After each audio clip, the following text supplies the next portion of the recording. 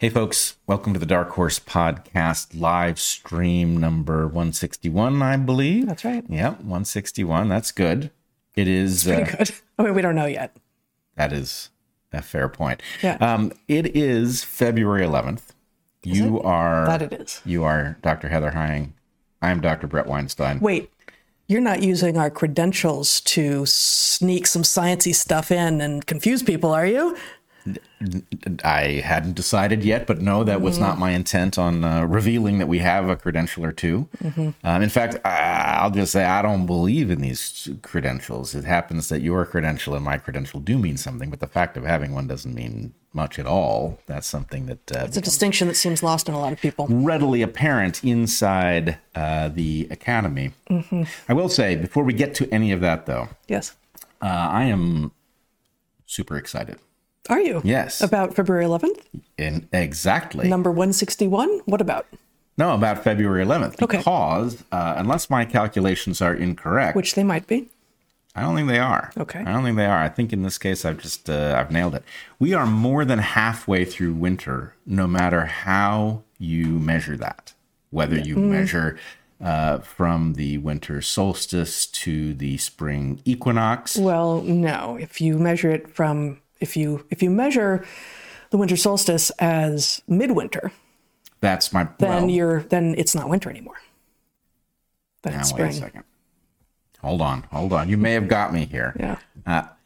Suffice it to say, in the worst case scenario, we are now halfway through the winter of the northern hemisphere of 2023 that began in 2023. Yeah, and as somebody who has this is fascinating closet prepper instincts, the thing about being halfway through winter is you think you're closeted?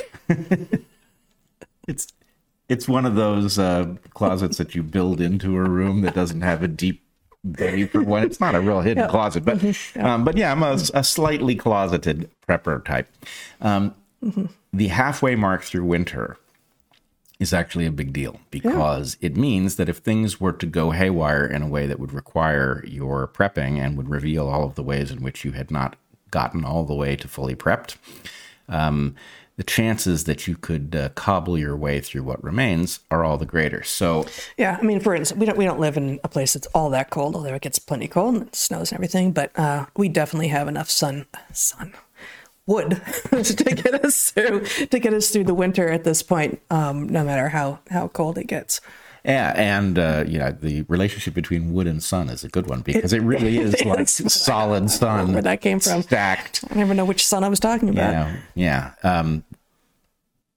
I think I do know which sun you were talking about. Exactly that one. But anyway, you take your choice. But that one, it's stored up in the wood, and so anyway, I'm excited that we appear. It's not a slam dunk, but it looks like we're going to survive the winter. Nice. Yeah.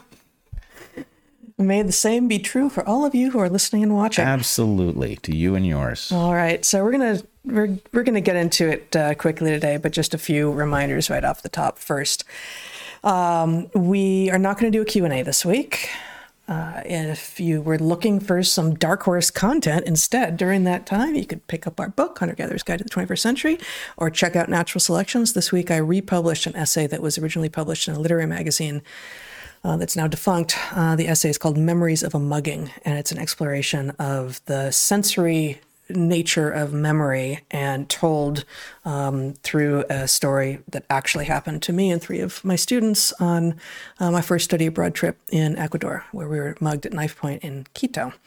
And it's I'm very fond of this piece, and it got me thinking about a number of other things as thinking about memory will do, and thinking about the science of memory also will do. Okay, we are supported by you. We encourage you to join our Patreons, to subscribe to the channels wherever you are watching, YouTube, Odyssey. If you are listening only and you're listening on Apple Podcasts or wherever, definitely subscribe and share and like. And a reminder that on our Patreons, you get access to our Discord server, where there's a great community of people having conversations in all sorts of modalities. Speaking of the senses, by text, by audio, by video, and they don't care what you look like or how old you are or where you come from or what you think, so long as you're respectful and recognize the humanity of all of us. So trying to make sense. Trying to make sense, indeed. And finally, for top of the hour stuff, we have sponsors. We are very grateful to our sponsors. We start these podcasts every week with 3 ads, and then we don't do any more throughout the episode. So without further ado, here we go. Our first sponsor this week is Vivo Barefoot. They make shoes made for feet. Everyone should try these shoes. Most shoes are made for someone's idea of what feet should be. Vivos, however, are made by people who actually know feet.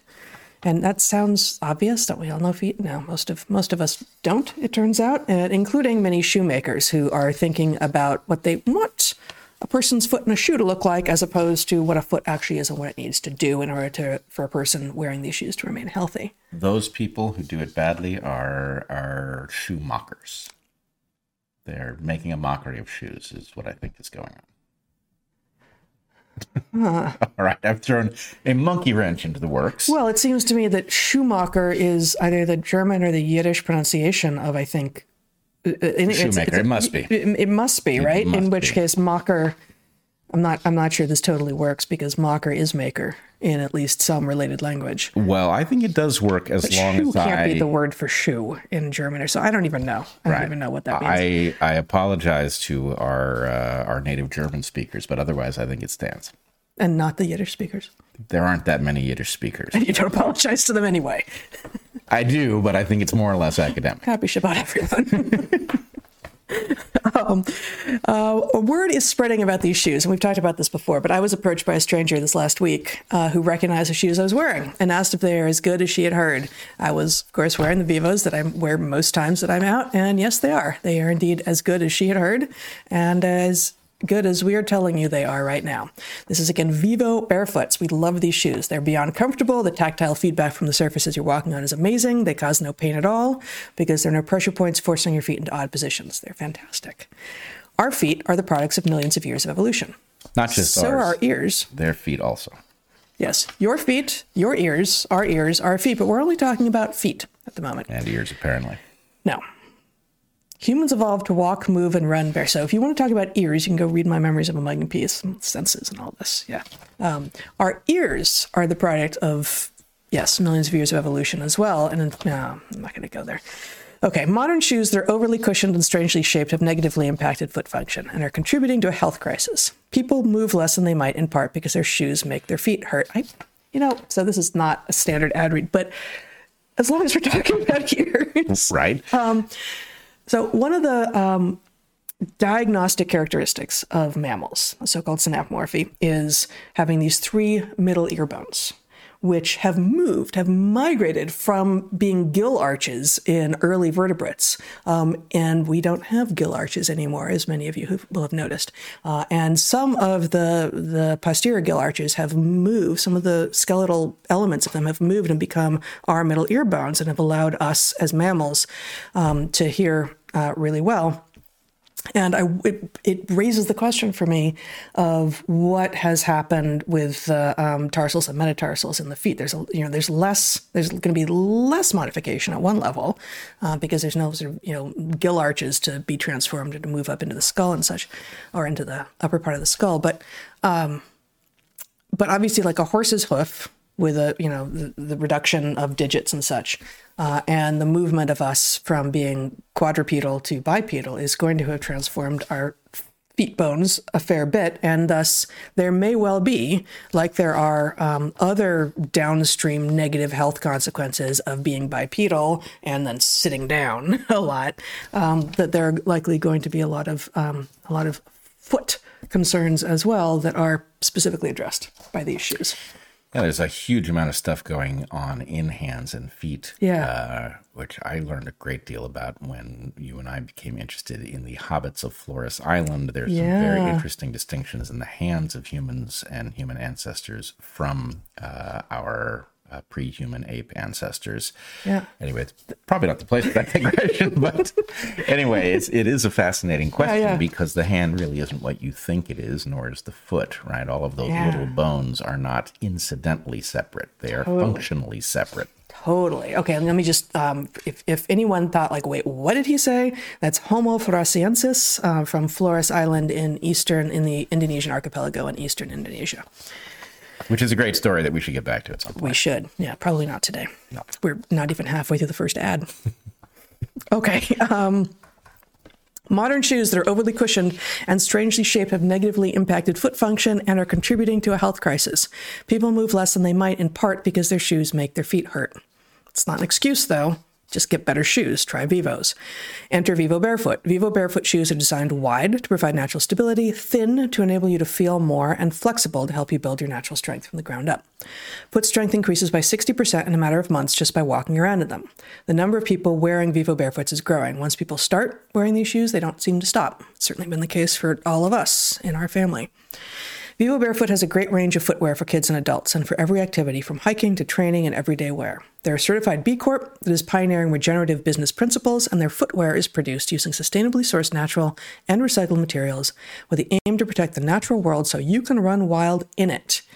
Go to vivobarefoot.com/darkhorse to get an exclusive offer of 15% off.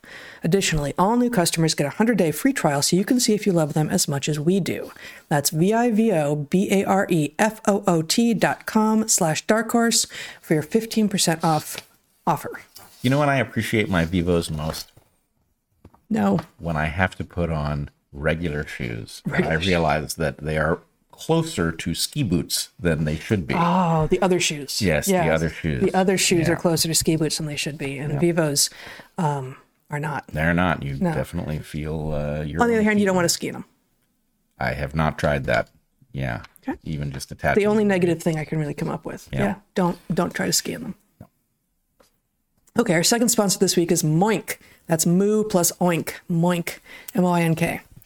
Moink is working hard both to help save the family farm and to get its customers access to the highest quality meat on earth: lamb, chicken, salmon, and more. For instance, fully 97% of the chicken served in the U.S. are dipped in chlorine, but the chicken you get from Moink is grown on family farms and has never and will never be dipped in chlorine. Founded by an 8th-generation farmer, Moink delivers grass-fed and grass-finished beef and lamb, pastured pork and chicken, and wild-caught Alaskan salmon directly to your door. This meat is fantastic. Moink farmers farm like our grandparents did, and as a result, Moink meat tastes like it should, which is to say delicious. Not only that, it's good for you like it should be, which is to say the animals that the Moink products are made from eat while they're alive what they're supposed to be eating. So they continue to be healthy for us to eat, unlike much farm-raised meat. And no doubt a lot happier because of it. True. They are not suffering illnesses from eating the wrong stuff. Right, exactly. Moink gives you total control over the quality and source of your food. You choose the meat delivered in every box, from ribeyes to chicken breasts, pork chops to salmon fillets. It's all fantastic, and you can cancel anytime. We love everything about Moink. The fact that the meat, it's meat. It's grass-fed and finished on small farms, the lovely publications that come along with it, and of course the meat itself. Pork, beef, lamb, chickens. It's all completely delicious. Consider treating yourself or someone else to some truly fabulous meat. It's grown humanely and with care, and it's fantastic for you, and you'll never want to go back. Shark Tank host Kevin O'Leary called Moink's bacon the best bacon he's ever tasted. I agree. It's amazing. Keep American farming going by signing up at moinkbox.com/darkhorse right now, and listeners of this show will receive free filet mignon for a year. That's one of the best filet mignons you'll ever taste. That's 1 year of the best filet mignon you'll ever taste, but for a limited time. That's moinkbox.com/darkhorse. That's moinkbox.com/darkhorse. So can you pronounce Moink properly for the... No, you can, though. I can? Mm-hmm. Okay. There it is. All right. Yeah. Our final sponsor. And it's not that I'm shy. I actually can't make that oink sound. You have to practice somewhere. I feel like I'm going to inhale my brain into my nose into my brain. It takes work. It actually took me years to get to being able to do the lamb vocalization. That one was the toughest for me. But you've got to practice the animal. Sheep. Little baby sheep? Or were you doing a full... No, I guess it's full-grown sheep. Yeah. Yeah. Okay. But regardless. Yeah. Or as they say in Boston, irregardless. Yep. All right. Yeah, Our here we are. final sponsor, it will come as no surprise to you, this week is MindBloom. MindBloom is the leader in at-home ketamine therapy, offering a combination of scientifically robust medicine and clinically guided support for people looking to improve their mental health and well-being. If you or someone you love is struggling with mental health issues, they probably loom large in your life. There is no one-size-fits-all solution, but you know that you or your loved one needs something that will help achieve a real and lasting breakthrough. Maybe it's time for you to check out guided ketamine therapy program from MindBloom. MindBloom could be your next and most successful chapter in mental health and well-being. MindBloom connects patients to licensed psychiatric clinicians to help them achieve better outcomes with lower cost, greater convenience, and an artfully crafted experience. To begin, take MindBloom's online assessment and schedule a video consult with a licensed clinician to determine if MindBloom is right for you. If approved, you'll discuss your health history and goals for mental health treatment with your clinician to tailor your MindBloom regimen. MindBloom will send you a kit in the mail complete with medicine, treatment materials, and tips for getting the most out of your experience. After only 4 sessions, 89% of MindBloom clients reported improvements in their symptoms for depression and anxiety. Reports one client on their site, quote, "I thought I was broken. Now the light inside me is growing stronger every day.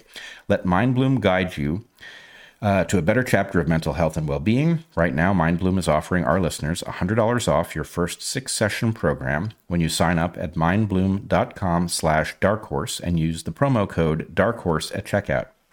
Go to mindbloom.com/darkhorse, promo code darkhorse for $100 off your first 6-session program today. That's mindbloom.com/darkhorse and use the promo code darkhorse.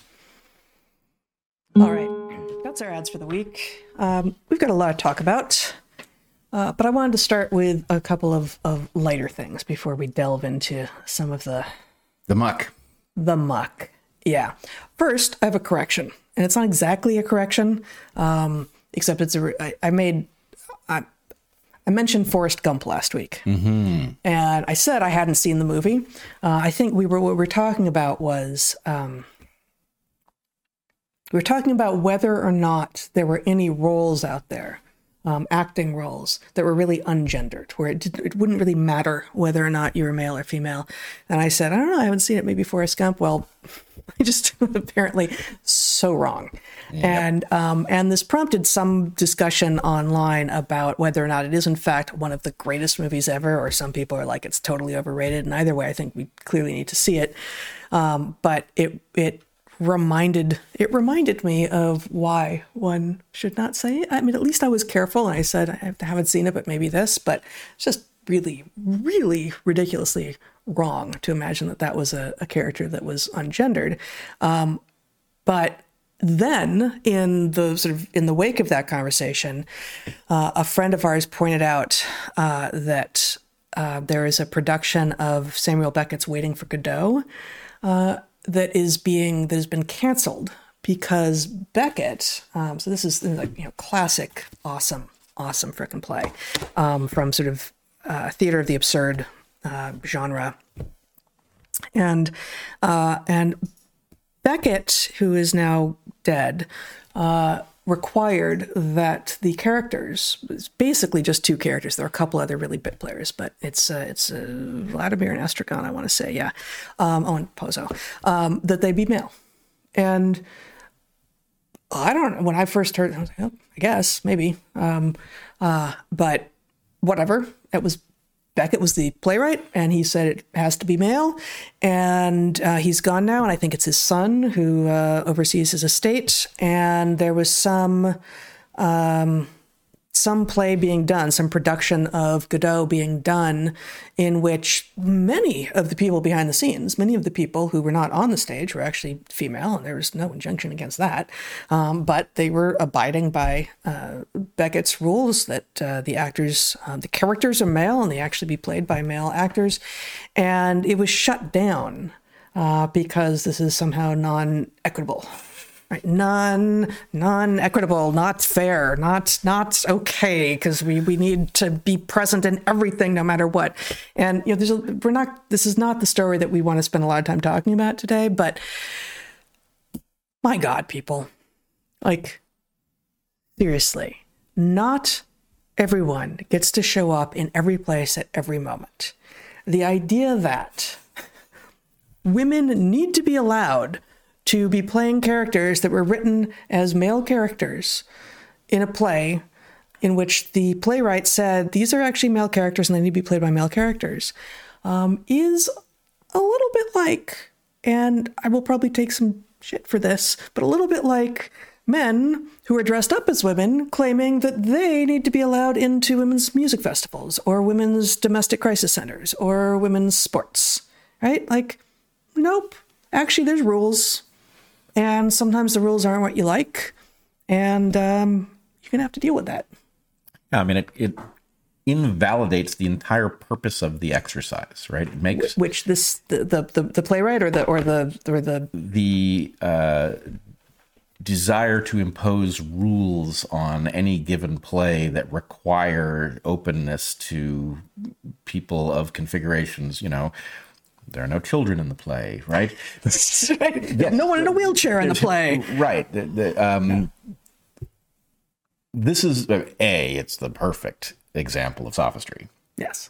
Right, because the whole point of the play is to actually say something, or in Beckett's case, in a strange way, not to say something, but to explore the nature of waiting and infinity and expectation and hope and humanity and all of these things. It's not a job. It's simultaneously a tiny play in terms of like what happens and the scope of space that is traveled, and enormous. It's like it's infinite in its implications. And sorry, I interrupt you, but I feel like I haven't gone back and reread it, but this is when I love this play.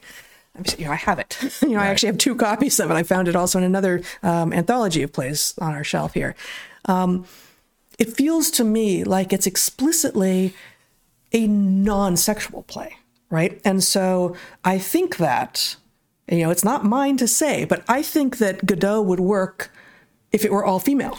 Well, but okay, yes, and there's homosexual attraction. I don't care, right? Like, I think given that most of the world is heterosexual, and given that once you have mixed sex groups interacting in a very sparse place, you raise this question of like, oh, well, what did that mean? What was that about? Was that interest? What is going on there? And so this like saying like, no, you know what? It's all male. And I think you could equally well say, no, it's all female, except I didn't write the play, so I don't get to say that. But I think that this would work equally well as it just like, you know what? It's just going to be all one thing so that we don't raise the question. So that issue is not central to the play. Yes. But, so first off, I think it is perfectly within bounds for Beckett to say this should be staged as males only. Totally. I think it is perfectly valid for somebody who wishes to stage the play to say, I know what the playwright's wishes were, but it's not his to say, I'm going to stage it female or I'm going to stage it mixed sex. I wouldn't.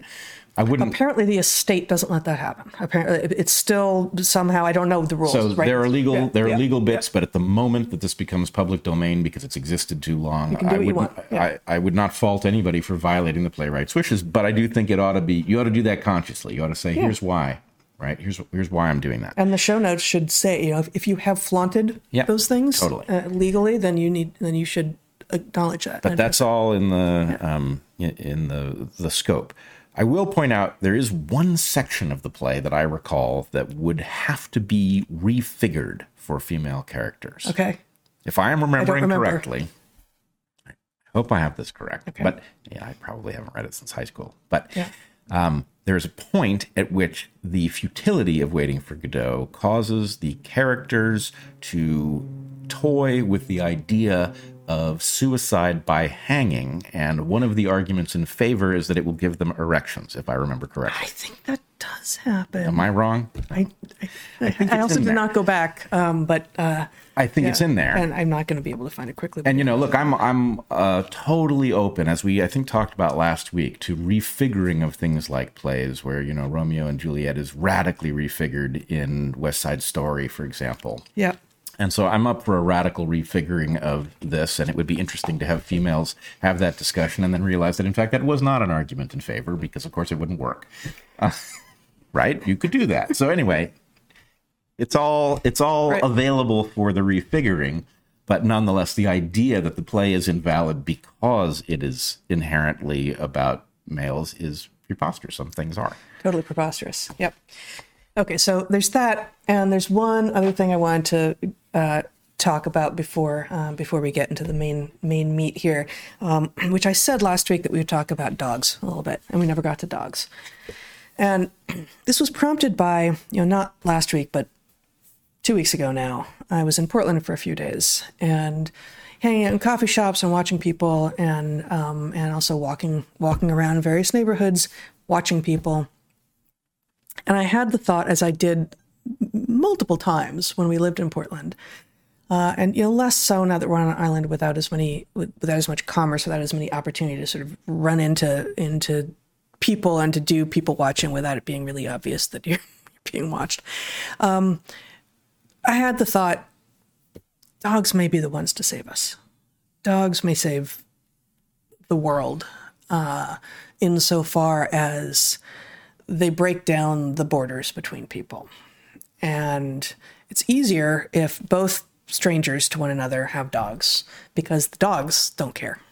And, increasingly, there are people who are like, oh, no, don't, well, my dog doesn't get along with it. And like, okay, well, I wish you had taught your dog to be a dog then. And like, I know that some dogs really can't do this thing with other dogs, but that's not very doggish of them.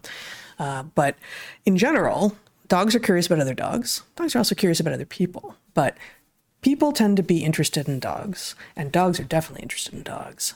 And whereas people, especially in cities, are quite happy to walk by each other and either pretend the other person doesn't exist, or often just sort of stare at them, or make a scowl or something. How dare you smile at me?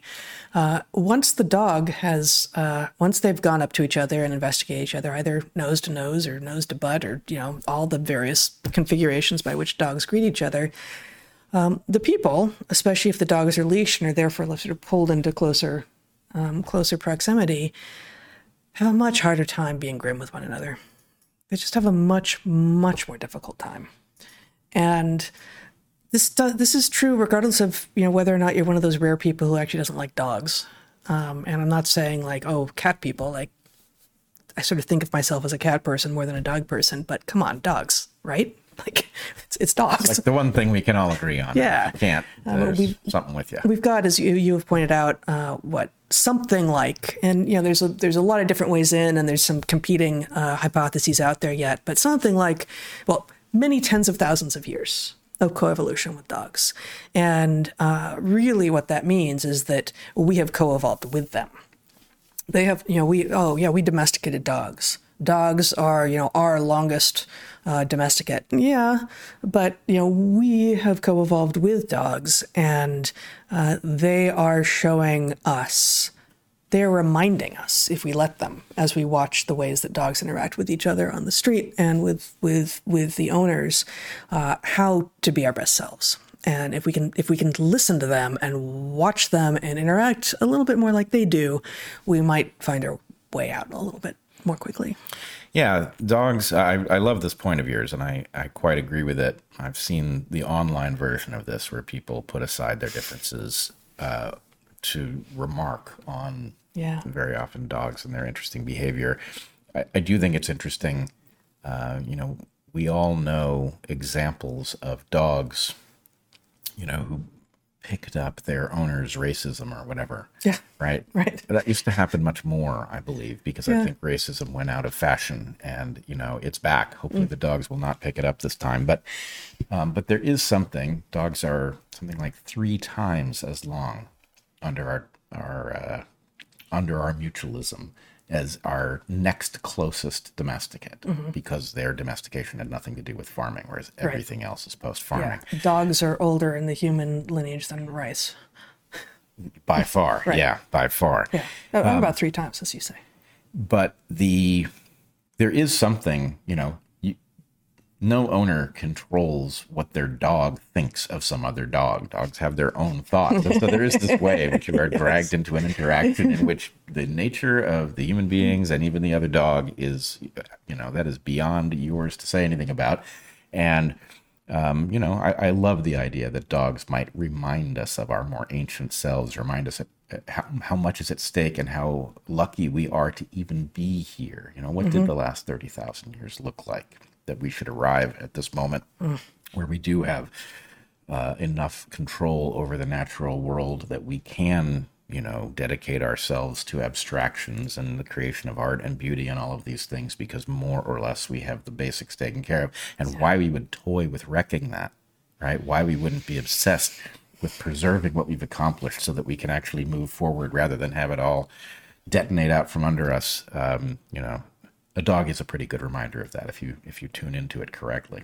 Yeah, very much so. Okay. Did you want to start? Actually, could we finish there? I'm happy either way, but do you want me to start there?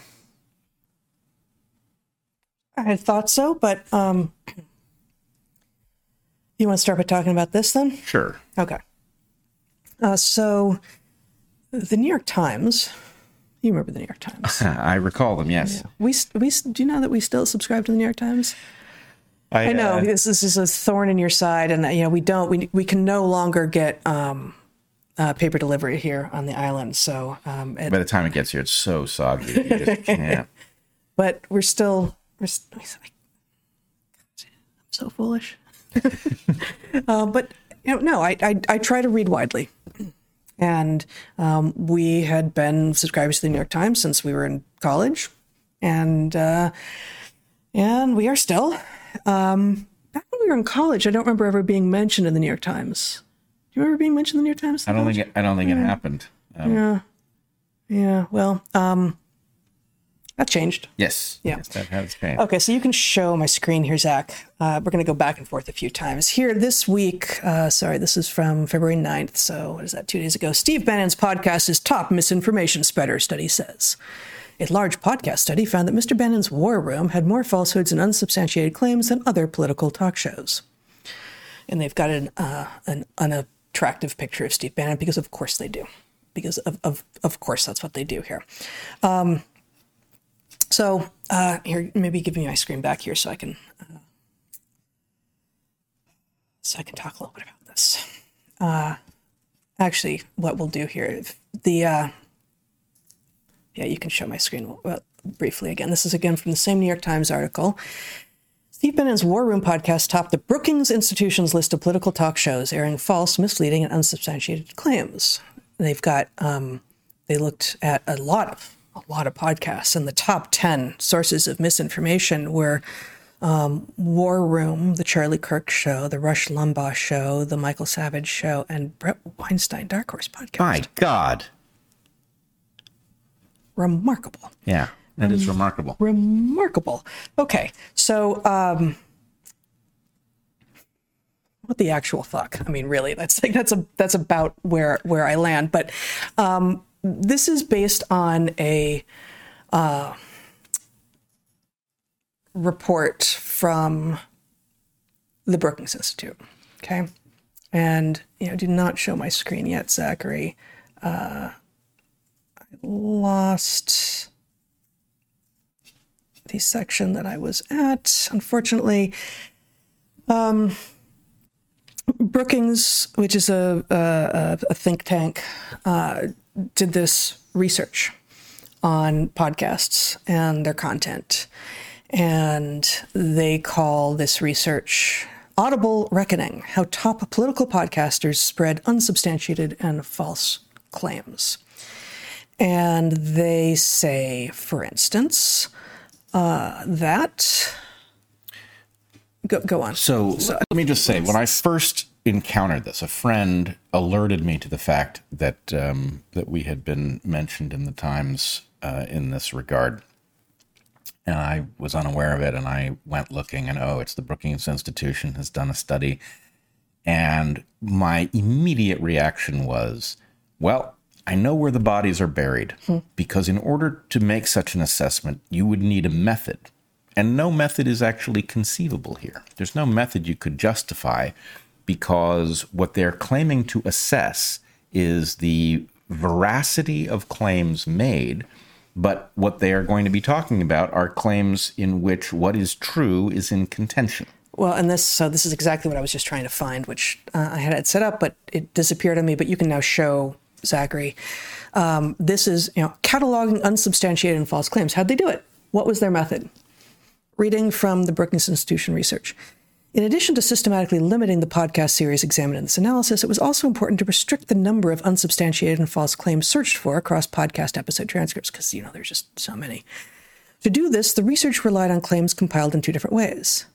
The first was the text of claims or statements fact-checked as false by either PolitiFact or Snopes, two independent fact-checking organizations whose fact-checks are widely relied upon by the public and members of the media and academia as credible and well-substantiated.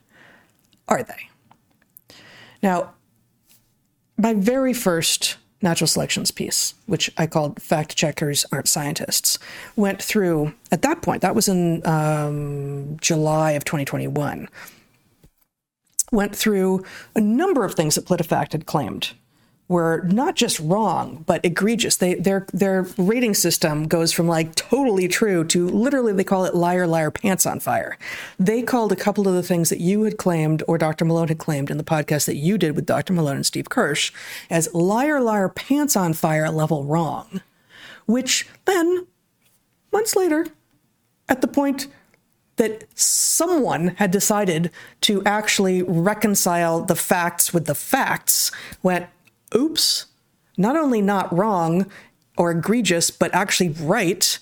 They just quietly, silently switched it and didn't say anything. No public reckoning, no nothing, right? So PolitiFact is, Brookings says, widely relied upon by the public and members of the media and academia as credible and well substantiated. Yeah, as is the CDC, as is the FDA, as is the WHO, as are all of these institutions which time and time and time again during the pandemic have, by us and some other people, been effectively checked. Using what? Using the tools of science. And, my God. So let's just show a couple more things here. This is figure 12 from the Brookings report. Unsubstantiated or false claims about alternative treatments and prevention were more common than all other categories combined. Oop, there we go. So they found that, even conspiracies, I don't even know what that is, right? Like conspiracies showed up almost, a quarter of the time as discussion of alternative treatments and prevention, or vaccine efficacy and side effects, disease severity, government policy response, testing. Now, it was alternative treatments and prevention that was the biggest source of misinformation, apparently, during the COVID. Yeah, let's do that. During the COVID, by podcasters who are, waving around their credentials like us. And which ones are those again? Now, you talked about some of this last week, and we talked about this a lot over the last several years. But things like, oh yes, the Voldemort of alternative treatments, ivermectin, which does work and is safe. And still, I'm finding pieces in the New York Times claiming that it's not only not effective, but not safe. This is a drug that's been on the list, the WHO's list of essential medicines, for a long time. If it weren't safe, it wouldn't be there. It is safe. It has been demonstrated over and over and over again to be effective. The first moment that we started talking about it, we already knew it was safe. Was it effective? Seemed probably so, maybe, unsure. The evidence has just gotten stronger and stronger and stronger. And this discussion right now is going to increase our ranking in a future piece of research by the Brookings Institution in terms of the amount of misinformation that we are engaging in. So let us agree that the structure here is let's work backwards. You've got a news report saying, okay, we've got a misinformation problem. That news report is based on research. Okay, research. The research was done by the Brookings Institution. Oh, the research had a method. The method involved looking shit up on Snopes and PolitiFact, nakedly political, right? Yep. Snopes may not have been at the beginning, but now nakedly political. And so the point is, you're reading the New York Times and you're seeing that, in fact, there's a misinformation problem. And if you chase it all the way back to how you would know, there's no there. Yep. Now, I do remember, and I stared at it for a goodly long time, because of course, when I looked at it, I'm like, look, they've just described that they've done research for which no conceivable method could exist. So I'm going to go look at the method, and my prediction is there won't be one that is in any remote way valid, because there can't be, right? So, okay, PolitiFact and Snopes, let's call me right. There was no method. Yes. And then they invoke some mysterious dictionary that has terminology that would tell you.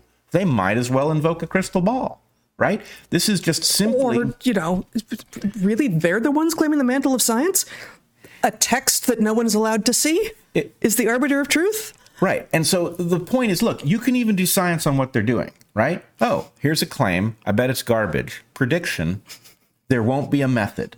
Let's go look at the method, because they claim there is one. Oh, it's looking stuff up on PolitiFact and Snopes and some dictionary they don't share. No method, as predicted, right? Science even works on this stuff, right? Yeah. It's... Not that they would know. Not that they don't care. I also think they don't know. I think that's part of what's going on. I think that's part of why, part of what we did in the classroom for 15 years and part of what we've been doing in the podcast is saying, you know what? You can science this stuff. You can apply scientific thinking, scientific rigor, scientific logic, the scientific method to any claim. And you may not have the tools with which to assess the claim, but you can figure out what you would need to know in order to assess it, and you can figure out what can't possibly be true, and you can figure out what the assumptions are of the people making the claim, et cetera, et cetera. And that is what we are doing, and we are sharing it with other people so that you all can begin to employ the same kinds of tools and assess things for yourselves. And what the mainstream media, what the think tanks and the mainstream media who are trying their hardest to maintain the status quo are doing is saying, look at that. This is dangerous over there. Those people who are talking, it's bad. It's bad stuff what they're doing. It's the exact flaw is pseudo-quantification, right? What they want to do is claim that they made a numerical ranking, right? So what they've done is they have created the impression that there is something to be counted, and what they did is simply count it. And here's the structure. It's as objective as can be. I mean, look, we've got a bar graph, right? It's not like we took markers. Those are digits on it. Yeah, we asked a spreadsheet to make a bar graph, and it just simply took the number in the cell and translated into a distance on the screen, right? And the point is, yes, but you got it from Snopes. It's fucking Snopes, right? So, oh my God. And worse. I kept digging in this thing, and it's not like I read it from end. But hold on. The other thing I noticed, right? It didn't take long to run across the fact that this is somehow borrowing from Data and Society. You remember Data and Society? Here's my recollection of Data and Society. Back in the early days of the so-called IDW, Data and Society reported that the IDW was far right, their term. Now, the funny thing was that a lot of us looked at this and said, wait a second. Of the named people in the IDW, more than half are left-wing.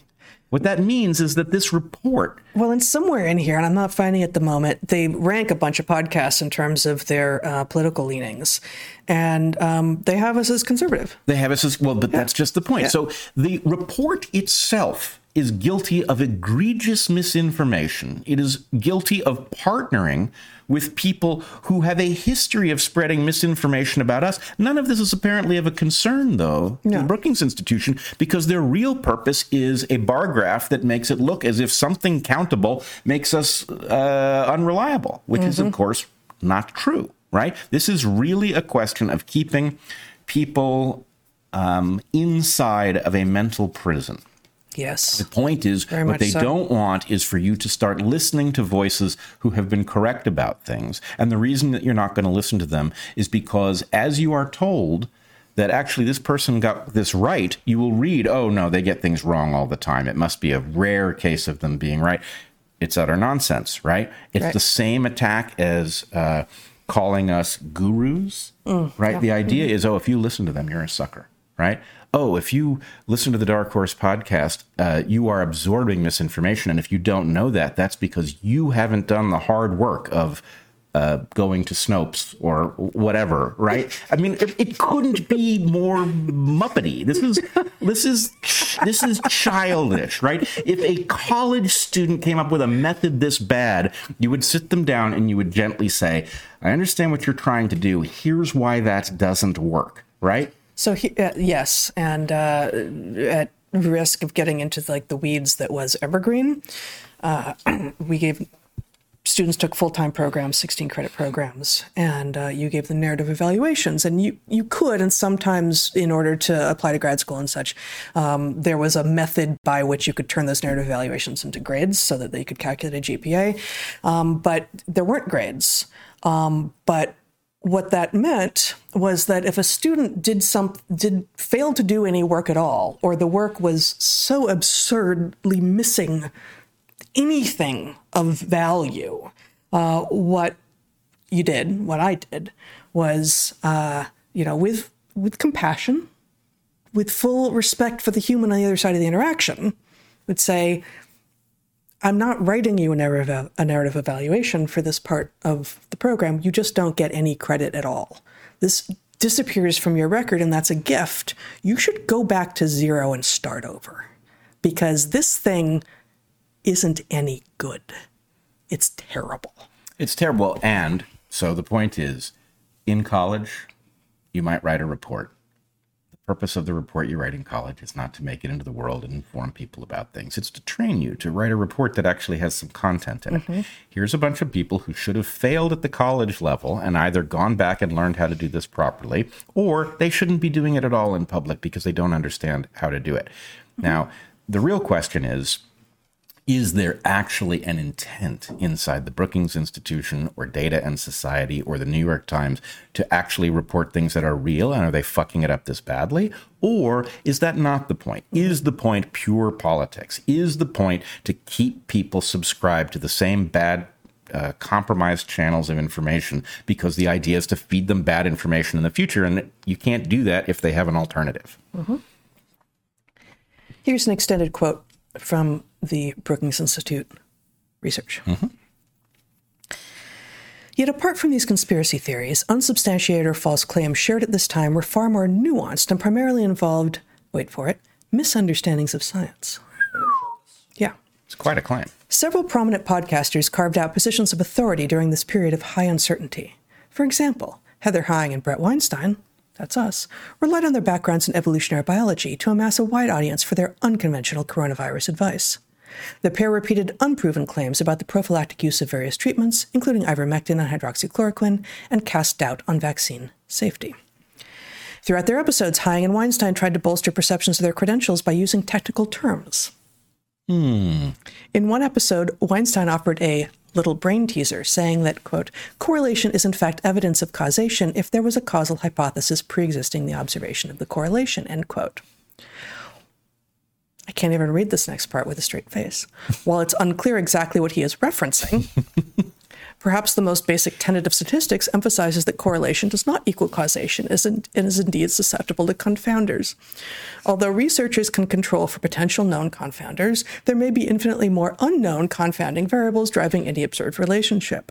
Rather than protecting researchers against confounding, a pre-existing hypothesis may instead make them more prone to confirmation bias.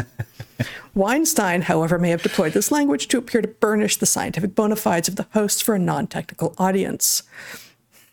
You know who's trying to burnish your scientific bona fides for the benefit of a non-technical audience? That's you, Brookings Institute, and the New York Times, and all the rest of you. You clearly have no idea what you're doing. You don't understand what a hypothesis is, and that prediction changes the baseline. Oh my God, this is so bad. I'm sorry. Let me just finish reading.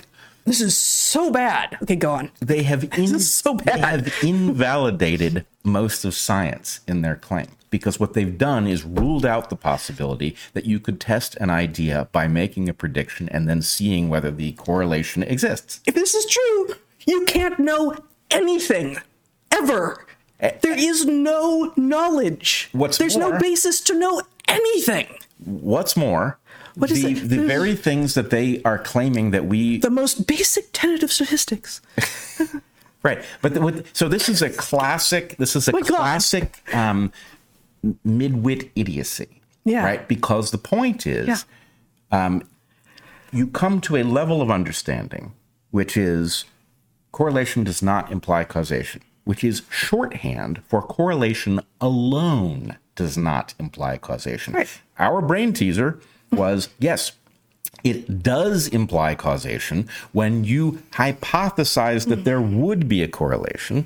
The evidence is all the stronger if it is an unexpected correlation predicted only by that hypothesis. And then, lo and behold, you find it. And so the point is, these people are non-scientists misunderstanding what actual science is and deploying this syllogism without an understanding of what it even means. And I guess I will finish the rest of this in a minute, Zach. You can take this off the screen for the moment.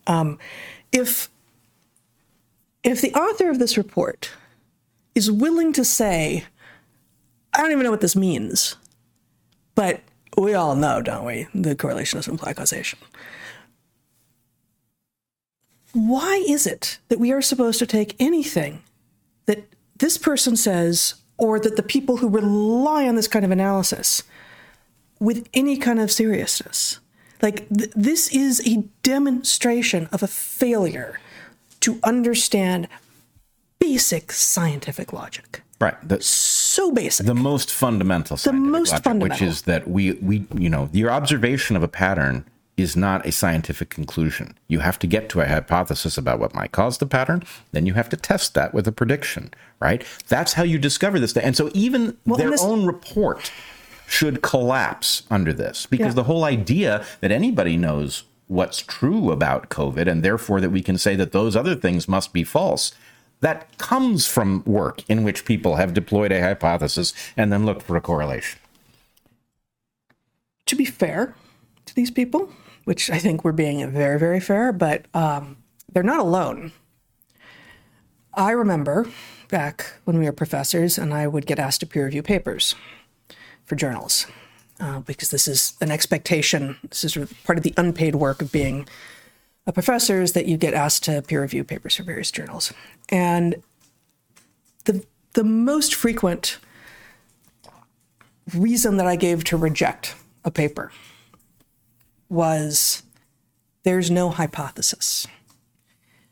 If the authors want to reframe this as, we collected a bunch of information and from that made an observation, and now we have a hypothesis, but it's not been tested, then they could rework what they've submitted. But in general, scientific journals don't like to publish things that don't claim to have results. If you didn't have a predictive hypothesis in the first place, then what you've collected aren't data. They're not a test of anything. And the fact that many people who are purportedly doing science don't understand the distinction means that some person at the Brookings Institute with a PhD in something political doesn't understand it. Maybe isn't that surprising, but it's going to destroy the planet. Like, this level of the combination of like deviousness and ignorance is devastating to discourse and to our sense making. Like, we cannot hope to make our way through a landscape of lots of different kinds of information coming at us if we can't put a couple of simple things in order and say, I made an observation. What are all the possible reasons that thing could be true? Okay, I've got 3 possibilities. If possibility A, let's call it a hypothesis, were true, what else would necessarily be true? That's prediction that follows from hypothesis A. Same for prediction that follows from hypothesis B and C. Okay, are these mutually exclusive? super easy and wonderful if they are. If they're not, well, the predictions from A and B aren't mutually exclusive.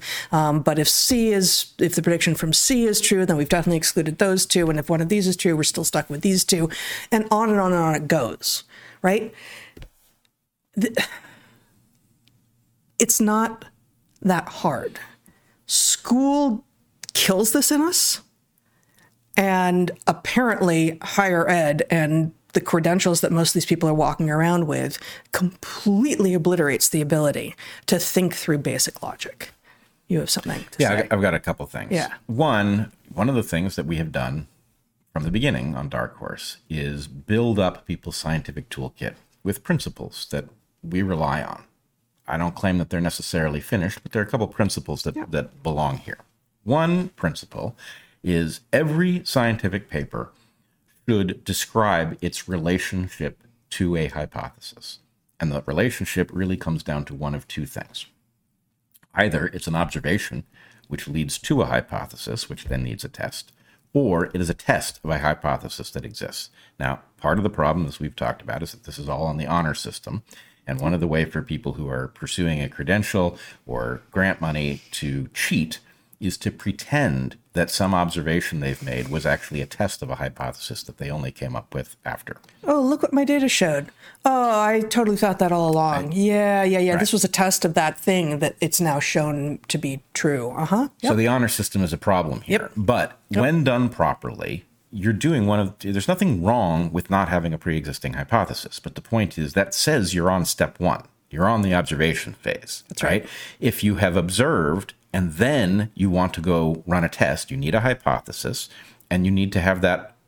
You cannot test it with the observations you've already made. You could go back to a data set and you could look for some other pattern that you've now predicted will exist there. But you have to actually run a new test. Otherwise, it's scientifically invalid, right? So anyway, that's the process that I don't think... You can't go back to your own data set. Like you can look at other people's data and say, you could query your data set for something else. You can't query it for the observation that set the process in motion. You could look for something else that you didn't know was there or not there. You could look for some other correlation. But clearly, these people do not understand the basics of how science works. And it's not, children do scientific thinking without having to be trained. They don't do it perfectly. They don't do it in a Popperian way. They're not falsificationists. But the point is, scientific thinking is natural. And as you say, it's drummed out of us by bad education. Yep. But these people clearly either don't know or don't care or both, right? The second piece of the toolkit I want to point out, somewhere in what you read, they do what Scott Adams calls mind reading, where they say that the reason that we have used technical terms which they don't understand. Weinstein, however, may have deployed this language to appear to burnish the scientific bona fides of the hosts for a non-technical audience. Is that the sentence you were after? Yeah. First of all, for a bunch of humanities morons, that's not even good English, right? Read it again. Weinstein, however, may have deployed this language to appear to burnish the scientific bona fides of the hosts for a non-technical audience. Appear to burnish. What they mean is burnish. Appear to burnish is the revelation that the we're going to copy it at you too. Right. So you're not even doing humanities well, and it's that's a pretty low bar. But here's the point. What are the chances that accusation would land on a podcast that has the following thing as a piece of toolkit which we have deployed and tried to teach our audience repeatedly? What's that going to be? The distinction between jargon and terms of art. Yeah. Now, what we say is that terms of art are a necessary evil.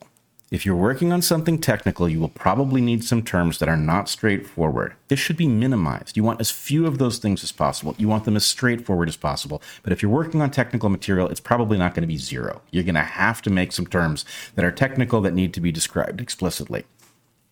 Jargon is the abuse of the fact that you might need technical terms to do technical work, to keep people out, to keep them from knowing what you're talking about. It is the use of unnecessarily complex language in order to limit the discussion to only insiders, right?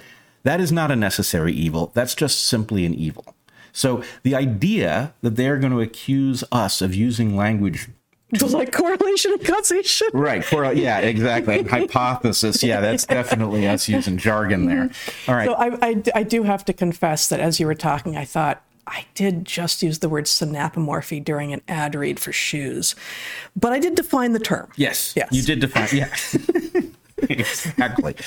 Synapomorphy is one of those things. It's a necessary evil. It's not an immediately intuitive term. But since we're no longer in the ad read, and I've just used it again, a synapomorphy is a shared derived characteristic for a particular clade. So hair or fur is a synapomorphy for mammals. And that doesn't mean that we all have them because you can lose them, but it's diagnostic for the group. It means that it accompanies the evolution of the group and it didn't exist in the group from which the group descended. It doesn't exist in pre-mammal ancestors. Yeah, four-chambered heart, also a synapomorphy of mammals. Anyway, the diaphragm. Yeah. Okay, so anyway, I think, first of all, let's just be honest. If the question was... We have been. Of course. Yeah, no, but I'm just saying, like, honest. can we... Hold that thought. I would like to take this opportunity to invite the staff at the Brookings Institute and the New York Times and all the rest of you guys to be honest. Let's be honest. Start now. Yeah, start. It would be good. Yeah, I would be less resentful of our New York Times subscription if you started being honest now. Yeah. But, let us be honest about the score here. Okay. At a logical level, this is as stupid as a report could be. It is an exercise in pseudo-quantification. It is hilarious that when you get to the methods, you find Snopes, PolitiFact, and some dictionary that they don't share, right? That is not a method. That's garbage. Yeah. Okay? They still win. That's the problem. Yeah. Because most people will be scared away from podcasts like this one by the implication that somebody has done a scientific study and decided that we are saying untrue things. So this is absolutely cheating. What they're doing is, instead of pointing to a thing, the spike protein made by the vaccines is cytotoxic, right? That is a factual claim that I made, or Robert Malone made. I can't remember which one of us made it in that podcast. Yeah. We were fact-checked, I think, by PolitiFact, who said that's false. And then it turned out to be true, of course, because logically speaking, it makes sense that because the spike protein of the coronavirus is cytotoxic and the spike protein made by the vaccines is much more like that spike protein than it is different, and there's no reason to think its differences render it non-toxic, right? It was a logical thing to say. But the point is, they don't want to have that discussion because they will lose. Right? Where we have gotten stuff wrong, we have corrected it. It's not a win for them. There's no accusation to be leveled. What they want to do instead is pretend that actually there is a volume of information, that they have gone through it and they have discovered a pattern of being factually incorrect without having... So hard. Right. Now, the funny thing is that we actually had, you at one point on our podcast said that we needed better skeptics. Folks decided to take up that challenge, and they actually went through transcripts of our podcasts. They solicited from our critics indicators of where in those transcripts we had said something that was incorrect, and then they went and evaluated those claims, and they did not find this pattern. They found a few very minor places, but in general, they found that all the things that people were saying were false were not in fact false. Right. So if done... by some reasonable method, it comes out entirely differently. But the real point is the bar graph, the imprimatur on the New York Times, the imprimatur on the Brookings Institution, all of those things are designed to scare people away from things that they have no mechanism for directly challenging. Yep. Couple more things from this. Just... the same section that I was just reading from in the Brookings Institute thing. You don't need to show my screen here, Zach.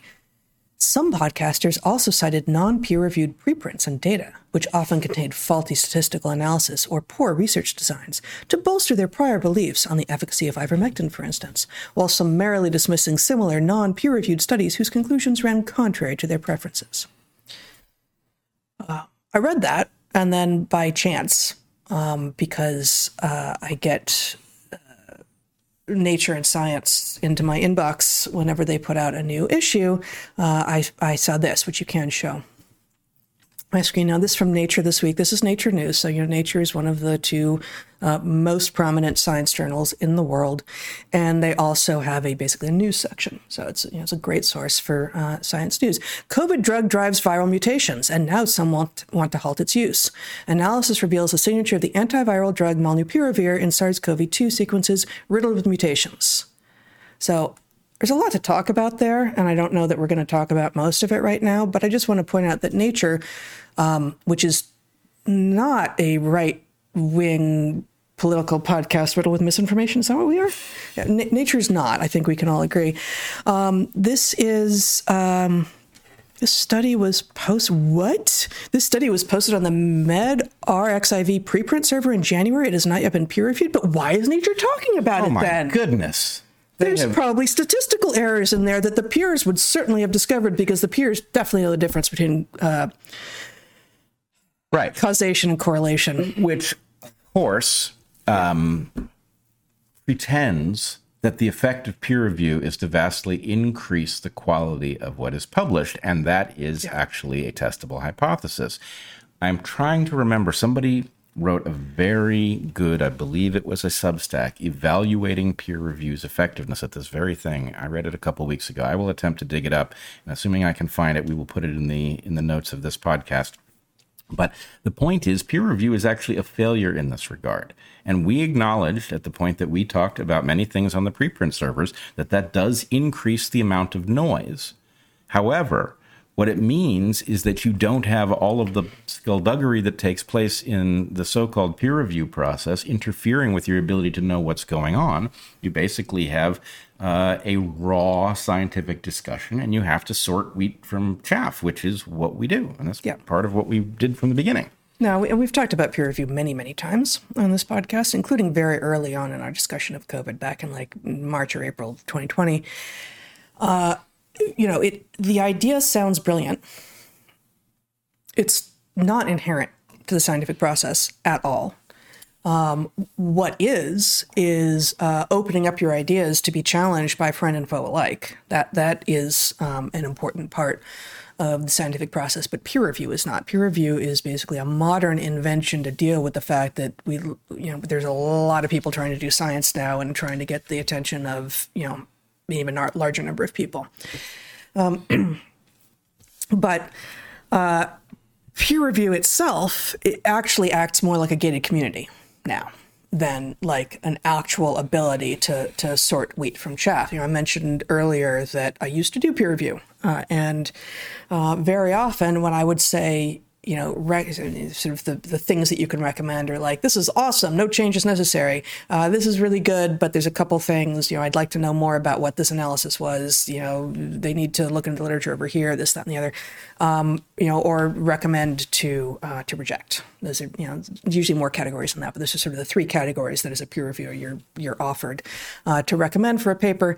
And very rarely, when I said recommend to reject on account of there's no hypothesis, but they're pretending there was the paper actually rejected. Because, peer review is often done as sort of like a majority vote. It's like, okay, well, the editor is going to send this out to 3 possible peer reviewers, and they're going to come back. And if I'm the only one who gives a damn about there not being a hypothesis, then the paper's not going to be rejected, and it's going to, go into the literature. Yeah, it's a very arbitrary filter. Yeah. That often introduces errors. It sends authors back to do things that are unnecessary.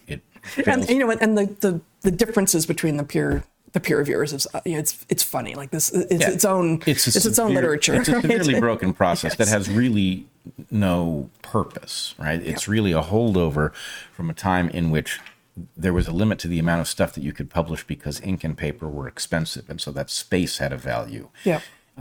And the fact is, this stuff is now electronically published. Why should anyone be in a position to stop you from publishing a piece of work because it's bad? If it's bad, it doesn't stand up. But if it's great and somebody said it was bad because they were your competitor and they didn't want it to see the light of day, why should that have any weight at all? Well, so, if I'm going to steel man, why journals, why editors, right? There's too much information, and we all have to we all have to figure out some ways to funnel our attention, to exclude some of the things that want our attention so that we can focus on this. And I've told this story before too, but we are generalists. We have done very focused, highly specialized work in a number of domains, but we are more or less generalists, as in general is the approach to understanding life that is evolutionary biology. But I remember the 2-day interview that I had when I was applying for the job at Evergreen. I had an hour free between all the different interviews and such, and I went to the library. And the library was pretty bad. It was very bad. It was a little, a podunk library without very many journals at all. And this would have been in 2002, I guess. And so there wasn't as much available online. And I went to one of the faculty on the committee that was deciding whether or not to hire me, and said, "How do you do your work here? I don't see how you can do your work when this is the library you have access to." And this person, who I respect greatly, said, "Oh, I subscribe to the 3 journals I need, and that's it. That's all I need." I thought, well, but I don't even know which 3 journals I would choose. I mean, I could probably name 3. If you really told me you could only look at 3 scientific journals ever for the rest of your life, I'd pick 3. But they certainly wouldn't be in this particular little field. It doesn't let you do generalist work. It doesn't let you do generalist work. And, especially given that Nature and Science, all the journals are now so much crappier than they used to be and not honoring, good science at all. The idea that, I look at the thing that I need to look at, that I'm interested in now, even if that is good for you now because the particular research program you're doing now for the next 6 months or a year really does take you into that space, how about letting your mind expand and go into an adjacent space and over here and over here and over here? And, that is one of the things that the internet has allowed, that you don't need access to the Library of Alexandria or whatever its modern counterpoint is. You can say, okay. And this, this is actually some of the work that I did for Bob Trivers back when I was his research assistant as an undergrad before, in the early 90s. He'd read a paper and be like, "Oh, wow, I want to see these references. Go get them." And Bob, who was a generalist. Bob, who's a generalist, still is, right? And he'd say, this is my job for him. I would run back and forth between his office and the library and get the references and photocopy them and bring them back. And he'd quickly say, this reference, and go back. And now you can do that without having to hire a research assistant, right? So, and it was amazing. And if you really are only saying, I'm only interested in these little things here, well, you're not going to be able to see the bigger picture, and therefore you are inherently going to be missing at least some of what is true and maybe all of it. Couple points. One, the reason, so there has been a dramatic narrowing of focus. Graduate school narrows you to focus on a question so small that you can't get scooped because you're the only expert, or there's 1 or 2 others and you know what they're working on, right? Yeah. And it's a terrible process from the point of view of getting the most bang for the buck out of science. You want people as generalists. They make much better teachers, right? If you want to teach the next generation how to think and what's true, you don't want somebody who trained very narrowly. You want somebody who trained broadly. But B, the innovations of a generalist are likely to be much more consequential, right? Yeah. The point is they're not some narrowly focused thing, which, yes, maybe, there's some cure for cancer lurking in your narrow little realm, but probably not, right? If you're going to find some general principle that is actually going to level up a bunch of different disciplines, it's going to be a generalist who finds it.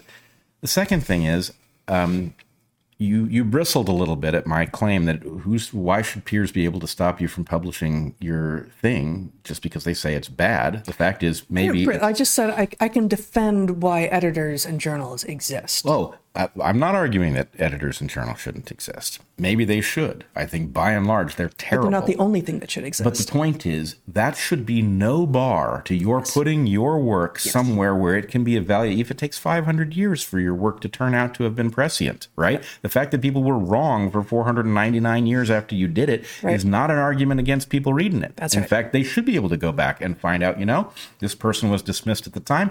Turns out they were right. And so the whole idea that we are being taken to task or reading the unpeer-reviewed literature as if peer review was any good at all, which it isn't, right? It's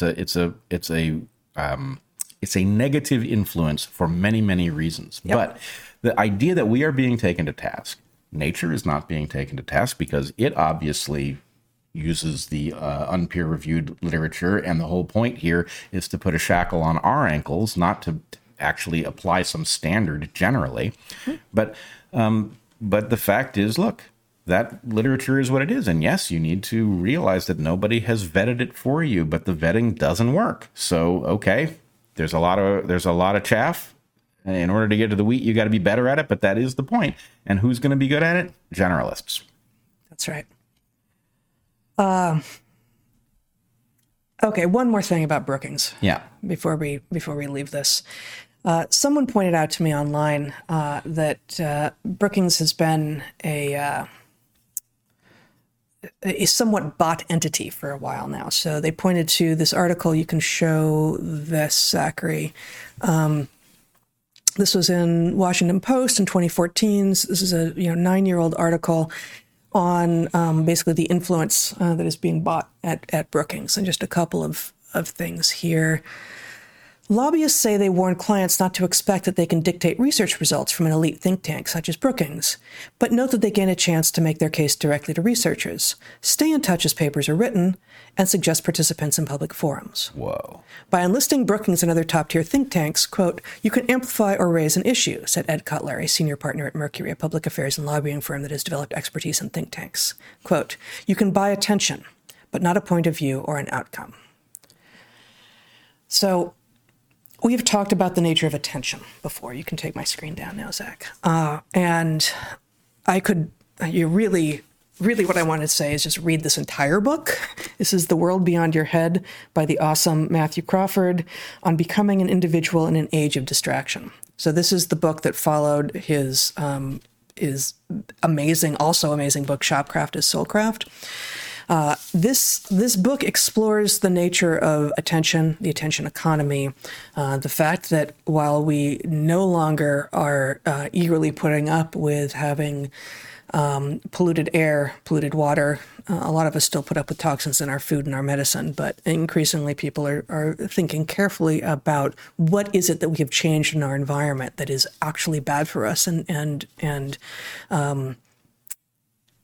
making us crazy.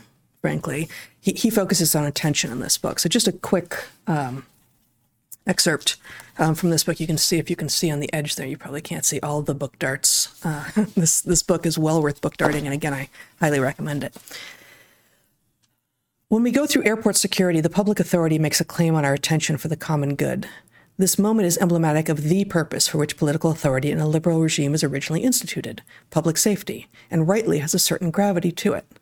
But in the last few years, I have found I have to be careful at the far end of the process because the bottoms of the gray trays that you place your items in for X-ray screenings are now papered with advertisements, and their visual clutter makes it very easy to miss a pinky-sized flash memory stick against a picture of fanned-out L'Oreal lipstick colors.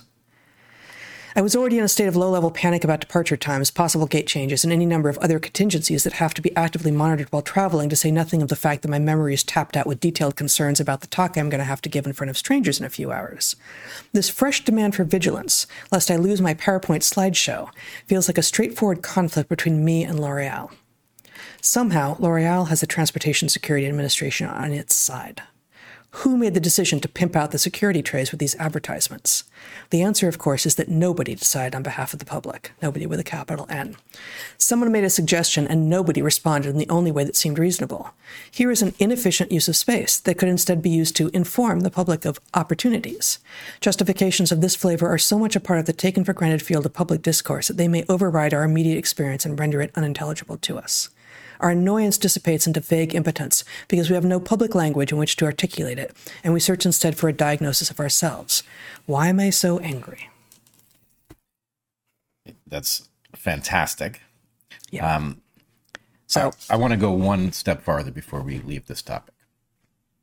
I want to talk about it. Attention is one question here. That, what you read from 2009, was it? 14. the 2014 Washington Post piece on Brookings basically selling influence or having access to influence. And then the Matthew Crawford book is 2015. It's just the next year, actually. So, there's a claim in there, right? Oh, well, you can buy attention, but you can't buy influence, right? The point is, if it were, this is the process of capture taking place. Yes. If the Brookings Institution was independent, then it could check the quality of work done by others. That's a hazard. If the work done by others, if, Pfizer has purchased bad work to advance dangerous products, and it has caused the New York Times to be blind to the obvious indications that there is a problem inside of the connection between pharma and science, right? Then the Brookings Institution could spot it. Well, pharma can't very well tolerate that, so it's going to have to capture Brookings. So I don't know whether the connection here is pharma, but the basic point is, look, you are watching a process unfold in which something that could credibly tell us that the system has been compromised must itself be compromised so that it will not tell us that, right? Of course you can buy influence, right? Once one of these entities that has a financial interest gets its way into these organizations, then the point is, well, how smart do you have to be to realize that your grant is going to get funded if it leads in a direction that is pleasing to the funders, rather than is not going to get funded if it displeases them? It's not a hard thing for people to recognize. And so, of course, all of these things, can you buy influence over a senator? That would be illegal, right? Okay, but are there 1,000 ways? What can you wink at a senator such that they know that they're going to get a certain job in the private sector that isn't going to require a lot from them and is going to spit a lot of money in their direction after they leave public service? It's sure hard to prosecute. Is it? What did that wink mean? Oh, I just had something in my eye. Oh, I guess you're innocent. Right. So, and again, this list from the Washington Post piece from 2014 on clients accessing research being done at, for instance, Brookings includes making a case directly to researchers, staying in touch as papers are written, and suggesting participants in public forums. Right. And actually, this goes back to your, however many months ago, you're talking about Ms. Magazine abandoning advertisements, because although in theory the advertiser should have no influence on the content, those who work in these spaces know that that can't be true. Yeah, and that's a whole other story. Specifically, back in the early 90s, advertisers felt that it was not just acceptable, but they got to demand that they could skew editorial content, specifically in publications that were deemed women's publications, such that you didn't feel a little icky or challenged or empowered, really, by reading an article that might be next to an advertisement for, say, L'Oreal, right? Just to pick on the people that Matthew Crawford already picked on. But it's the same for any of these products, right? Like the idea that if you want to have, if you want to help this publication survive, well, you get to change what the publication is and not have the readers end up empowered or educated or upset or angry. Well, then the publication is no longer what it was. So basically, you're buying an audience that in setting the terms for what your fees are going to buy, you are guaranteeing that the audience will disappear, right? The audience that was there for challenge, for education, will not continue to stay for cute stories about what lipstick to buy, or maybe they will. Well, in which case, your population becomes dumber and dimmer and duller and less able to tell the difference between correlation and causation, even when it's spelled out very clearly. And those people sometimes get to write up reports for the Brookings Institute, which then get empowered by the New York Times. And then, attention that could be coming to, hey, we'd like to help you become better able to make sense of your world. That attention has been scooted that way because we're apparently dangerous zealots. Well, in some ways, I think the overarching conclusion here is that they are making our point. Because our point from the beginning has been that the capture of the system by perverse incentives is making the information unreliable and putting you in danger as you try to follow it towards a reasonable course of action. And the point is, what are the chances that some report is going to come out and say, don't listen to those people, they are spreading misinformation, and then you scratch the surface and you get a bullshit method and pseudo-quantification? The point is, oh, of course, because they've been captured. How could they not have been captured? And why can you guarantee that something like that will be captured? Because 0 is a special number, right? If there were think tanks that were large and had this grand imprimatur that were actually free to do their job, we'd live in a different world, because they would be commenting on all of the corruption. They would be calling it out. And we would all subscribe to the publications that look to those think tanks to point the direction, because those things would be more reliable and we'd be safer and better informed. And who doesn't want that? And so the point is, this is the immune system of... This is the immune system of the corrupt institution-killing apparatus fighting those who, frankly, have to be outside of an institution even to do the work, right? That's the thing. We're out here defenseless because it's the only place the work can be done, because otherwise somebody says, Dr. Hying, I would like you to sit down with our funder so that they can, point your attention to some issues with the research that you're doing, right? And the point is, well, where does that not happen? Well, it doesn't happen here, right? It doesn't happen here.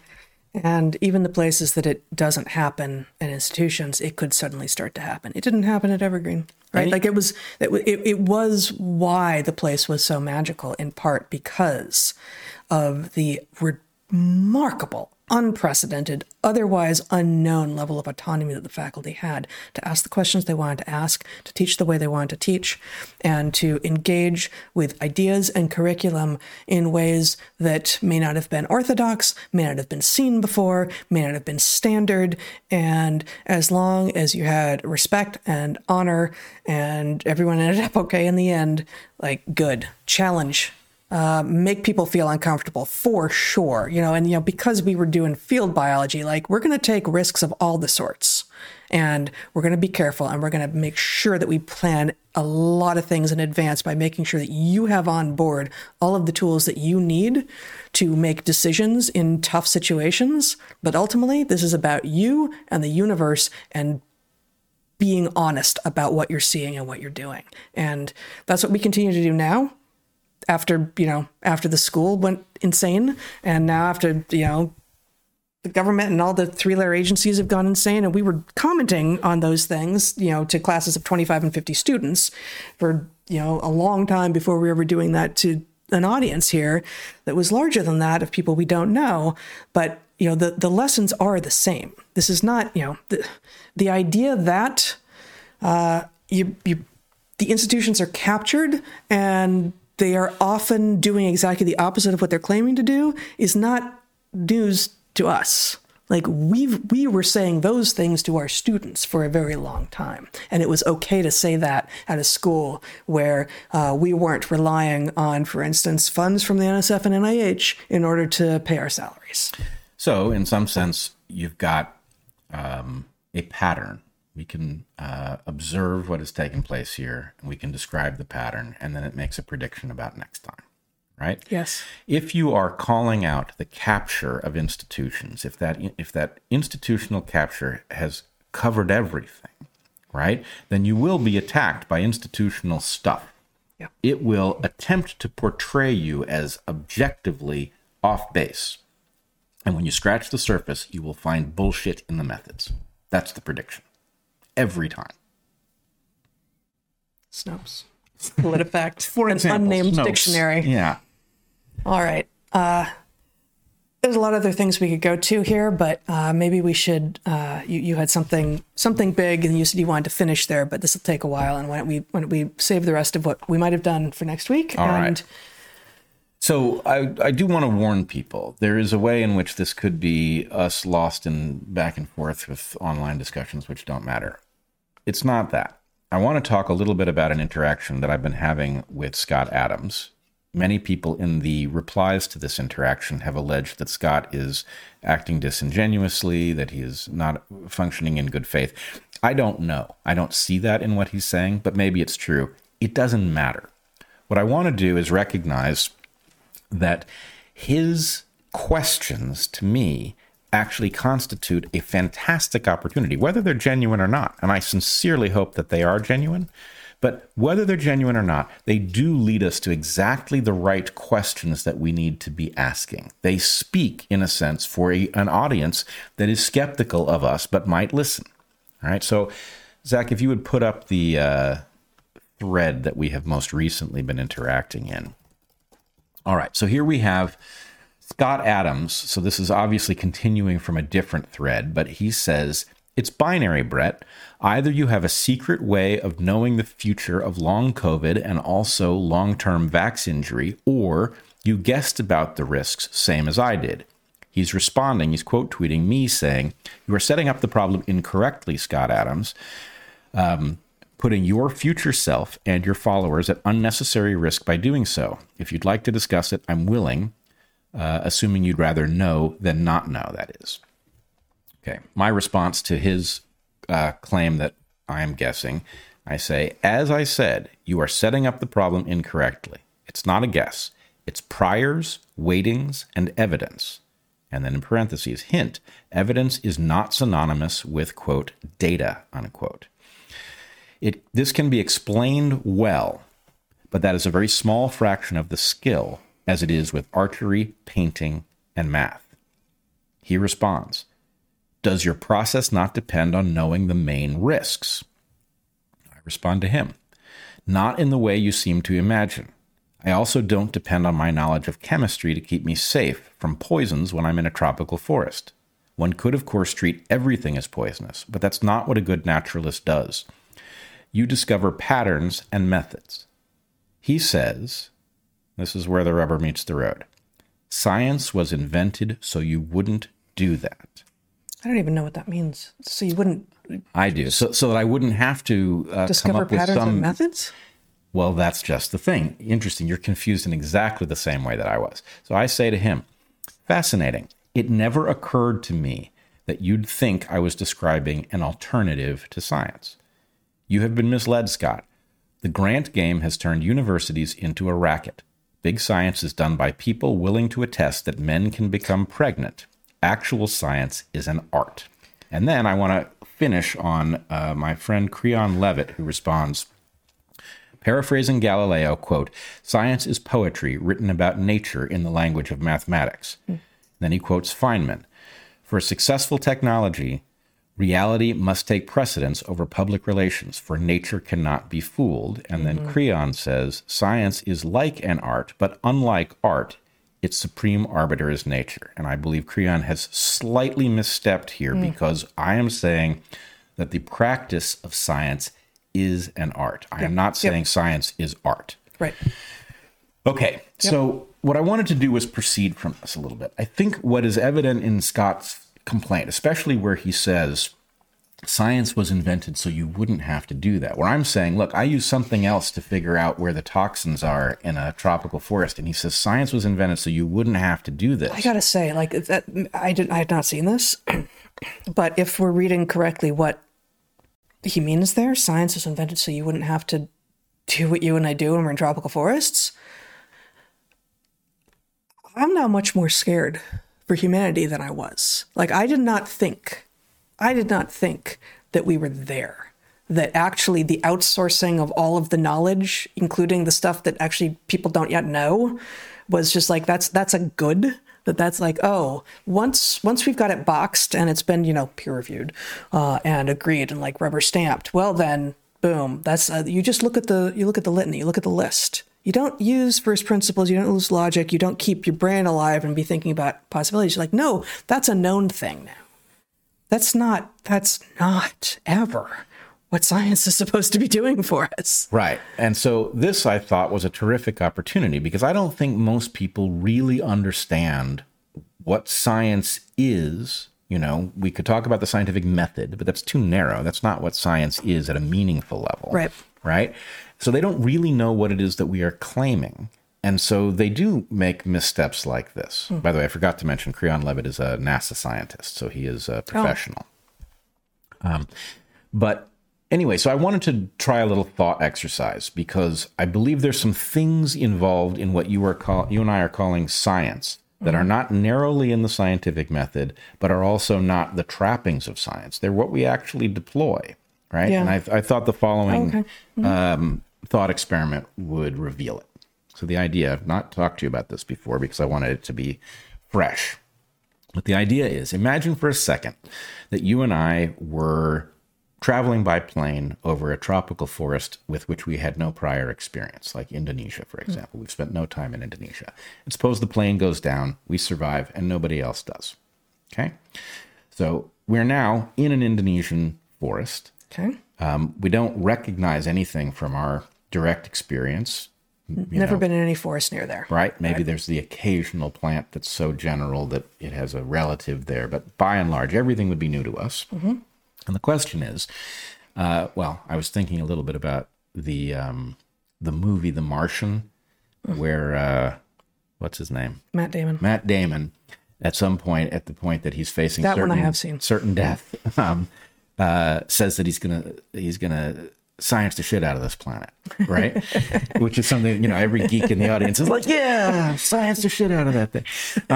But anyway, the point is, look, you and I would immediately, without ever mentioning science, start employing the process writ large to the puzzle presented by, well, what the hell are you going to do now that you are in the situation? And I wanted to talk about what that is because I think it brings in some of the elements that Scott is missing here.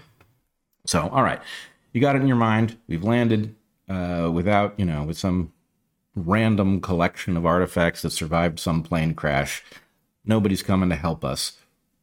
What do you do? How do you engage the problem? Right? So, you'd want to think about what threatens you, right? And in what order of priority. I'll just before you start talking, I will say that the first two thoughts that come to mind are, do we have to engage the question of cannibalism here? Not between us, between like the corpses. Nope. Okay, so we don't have to talk about that. We could, but I don't say. If everyone else is okay, so we don't have to go there. And then if it's Indonesia, then of course one of the things that comes to my mind is like, are we on Borneo or are we on one of the dinky little islands, such that like actually we're going to be on a coast and thinking about setting up flares to get the attention of other people. My intent here is that we are lost. Let's say that, you're stuck. Rescuers come. You see the rescuers land, and you're 10 kilometers out, and you book it back as fast as you can. But by the time you get there, they're gone. So you can infer they have decided nobody survived this plane crash. They're not coming back. Mm-hmm. So you have to survive by your wits in this habitat you don't know, right? So anyway, a certain number of things before you get to the sciencey part are like, okay, what am I threatened by in this habitat, right? What is the order of priority of the problems that I have to solve? What do I have at my disposal? Did anything survive? Right. So let's just take, for example. Well, you've got, you think through the hostile forces, right? The hostile forces of nature that threaten you as a surprisingly undefended human out in nature, which doesn't happen to most humans most of the time. But, they're the abiotic ones, right? There's weather and climate. Now you're in the tropics, so you're unlikely to freeze to death. But, there's water levels that change. There's tree falls that can happen. That's biotic, I suppose. And then over in biotic space, you've got, people always are like, oh, what's the big thing that's going to come at you, right? Like what's the dangerous snake or the big carnivoran? And really those aren't the things, right? So it's going to be parasites. It's going to be chemical competition from plants. It's going to be like poisonous spines and thorns and little things that could get you out of defense rather than things that are trying to make you their lunch. Right. So couple things. One, you're not going to freeze to death, but it doesn't mean you're not going to die of exposure. Yes. Or short of dying of exposure, you could make problem number 2, which is sustenance, vastly worse. In other words, to the extent that you are burning hard-won food in order to stay warm, the point is you're actually you're driving up your requirements for nutrients to the extent that you could have sheltered yourself and failed to. Yeah. Right? So assuming you have no ability to filter water. Yep. Your water problem is going to be one that shows up quickly, and you want to carefully, basically titrate water intake sufficiently that you can know relatively quickly, is this source going to make me sick? And if so, I need to find another source. I would also say that there's some things you can do to reduce the likelihood that it's going to make you sick. I mean, you don't want stagnant water. You look for the clear, clarity of water is a good visual indicator. And flow. Movement and clarity are good. It just has less particulate matter in it. It probably has less stuff that you can't see in it as well. Yep.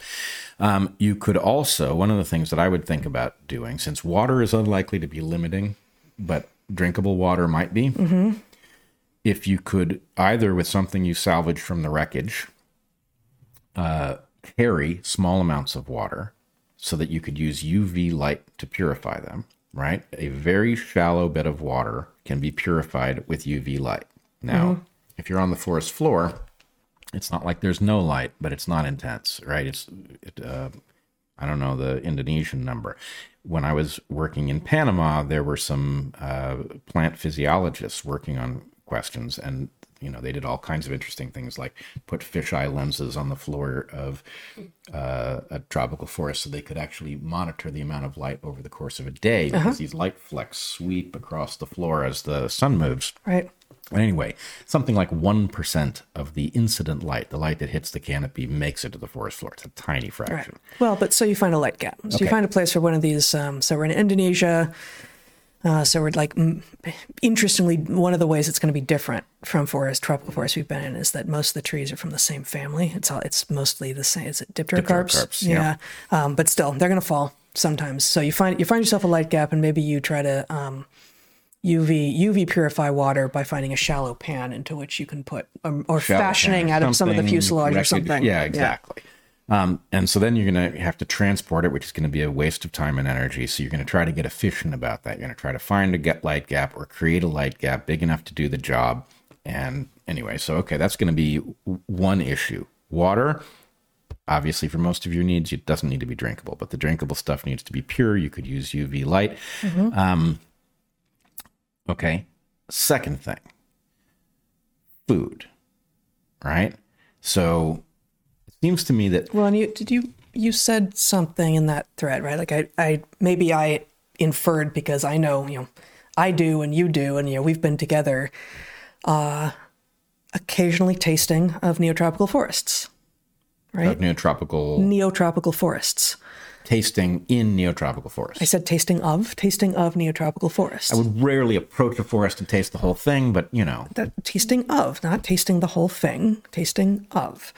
And, you do so with great care and parsimony and a little bit, and you wait and you wait and you wait and you see, and a little bit more of anything. Now, you can't be as completely careful if you have nothing. When the plane went down, it took out all of, if you really have no food at all, you have some time, but not a ton of time.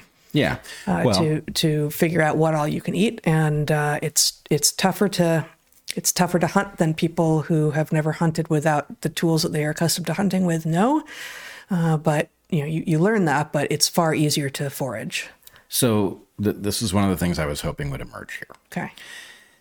Part of what it is to science the shit out of a forest like this in order to survive is taking a model that is robust, figuring out which elements of it apply to your new situation, and then applying it in a way that you can reverse course to the extent that you discover something about the model isn't right. Yeah. So you and I have a method, right? The method involves the recognition that there are fruits in a forest, especially a tropical forest.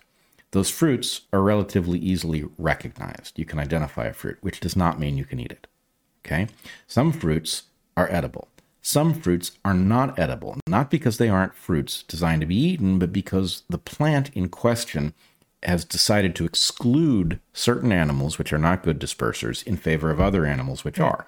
This can be a trick, as it is with chili peppers, where chili peppers give you the impression that you are being damaged, like you're lacerating your mouth, but it's not true. That is designed to drive away mammals and give birds this particular fruit.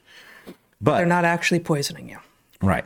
But if you were to find a rando fruit in the Indonesian forest that you and I knew nothing about, right? Some little red berry hanging off of something. Yeah. Right. One thing you could do is you could take it and you could touch it to your tongue. Well, but before you do that, though, you use your other senses, right? So you use the color and say, okay, well, if it's green, actually, it's either not meant for me or it's not ripe yet. Probably a no. If it's one of the colors that humans tend to like in fruits, okay, maybe.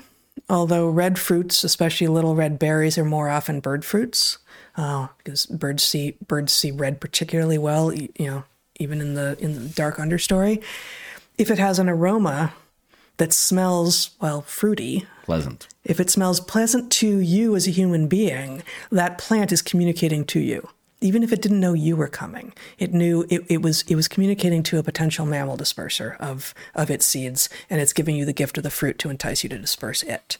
And if it smells like, there are in the Indonesian forest, there are like these corpse flowers, right, that attract flies. I guess that's the pollination stage. I don't even know what the fruits of that plant look like, but I'll bet it's not about mammal dispersal. Yeah. I may be wrong, but if the fruit smells like poop or a dying corpse, that plant is communicating something to you, and maybe the plant is trying to obscure that it's got a great value there and you should override your first reaction and go for it, but don't start there. Yeah, for example, durian.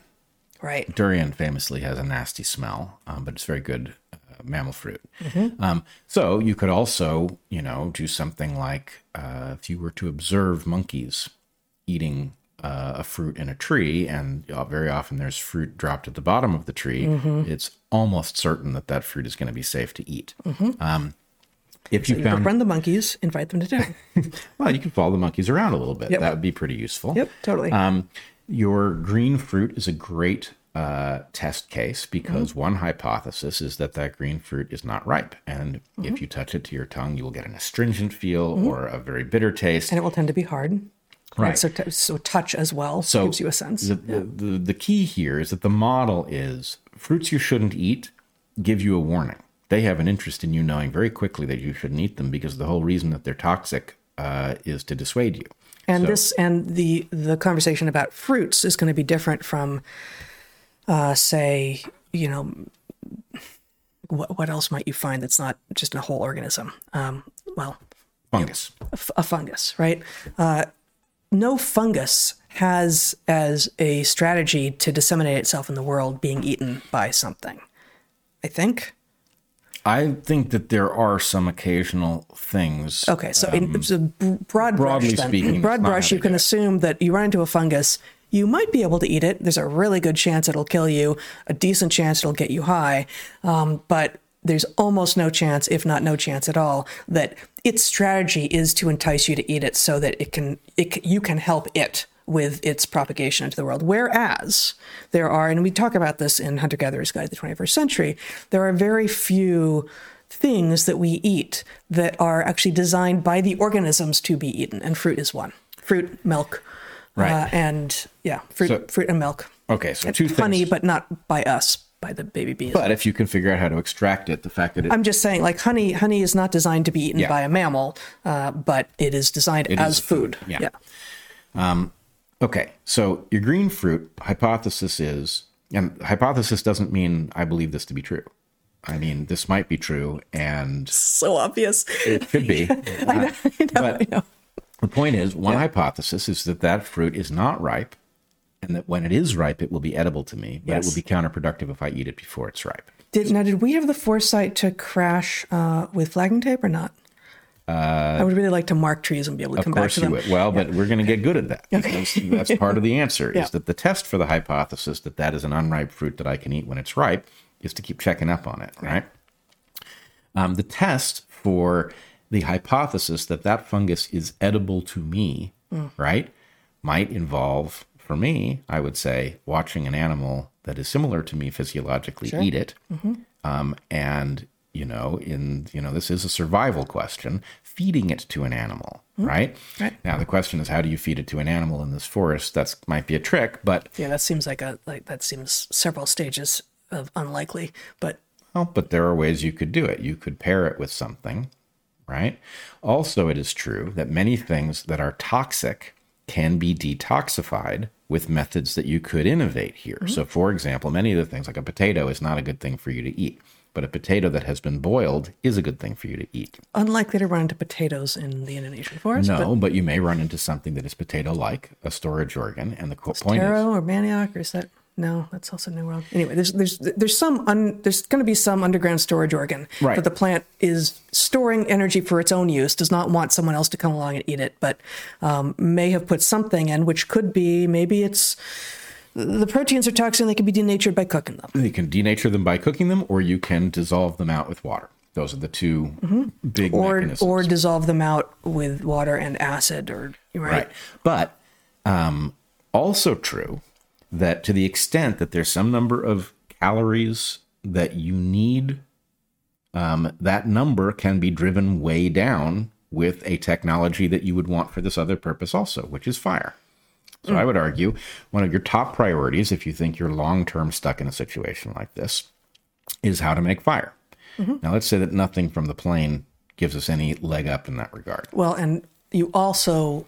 once we start talking about, how are we also going to start getting meat, which is going to bring in a lot more calories, you then get a lot more nutrition out of the meat once. Exactly. So you get more calories out of the meat once you've cooked it. Yeah, you get more nutrients out of the meat, especially calories. Right. I think the nutrient analysis may go the other way, but you get more calories. I don't think so, but anyway, it's an interesting question. But in any case, you need a source of fire. Okay, you're in a lowland Indonesian forest. Okay, one of the ways to make fire is out. You can't use an ice lens to a what?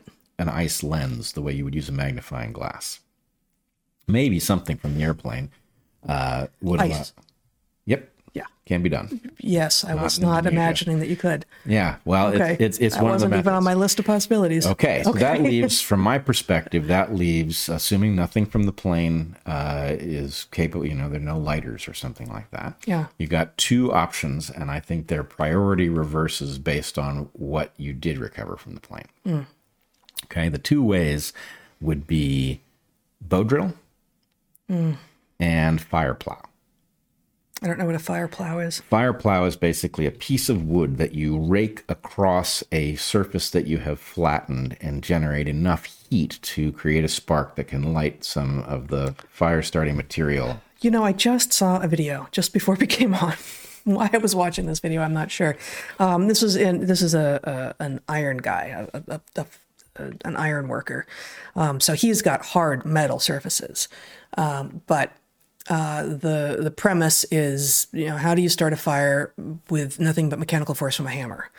Now, in this case, you got two pieces of metal, so you don't have that necessarily. I mean, you got the fuselage of the plane, or no, I don't know what all you got.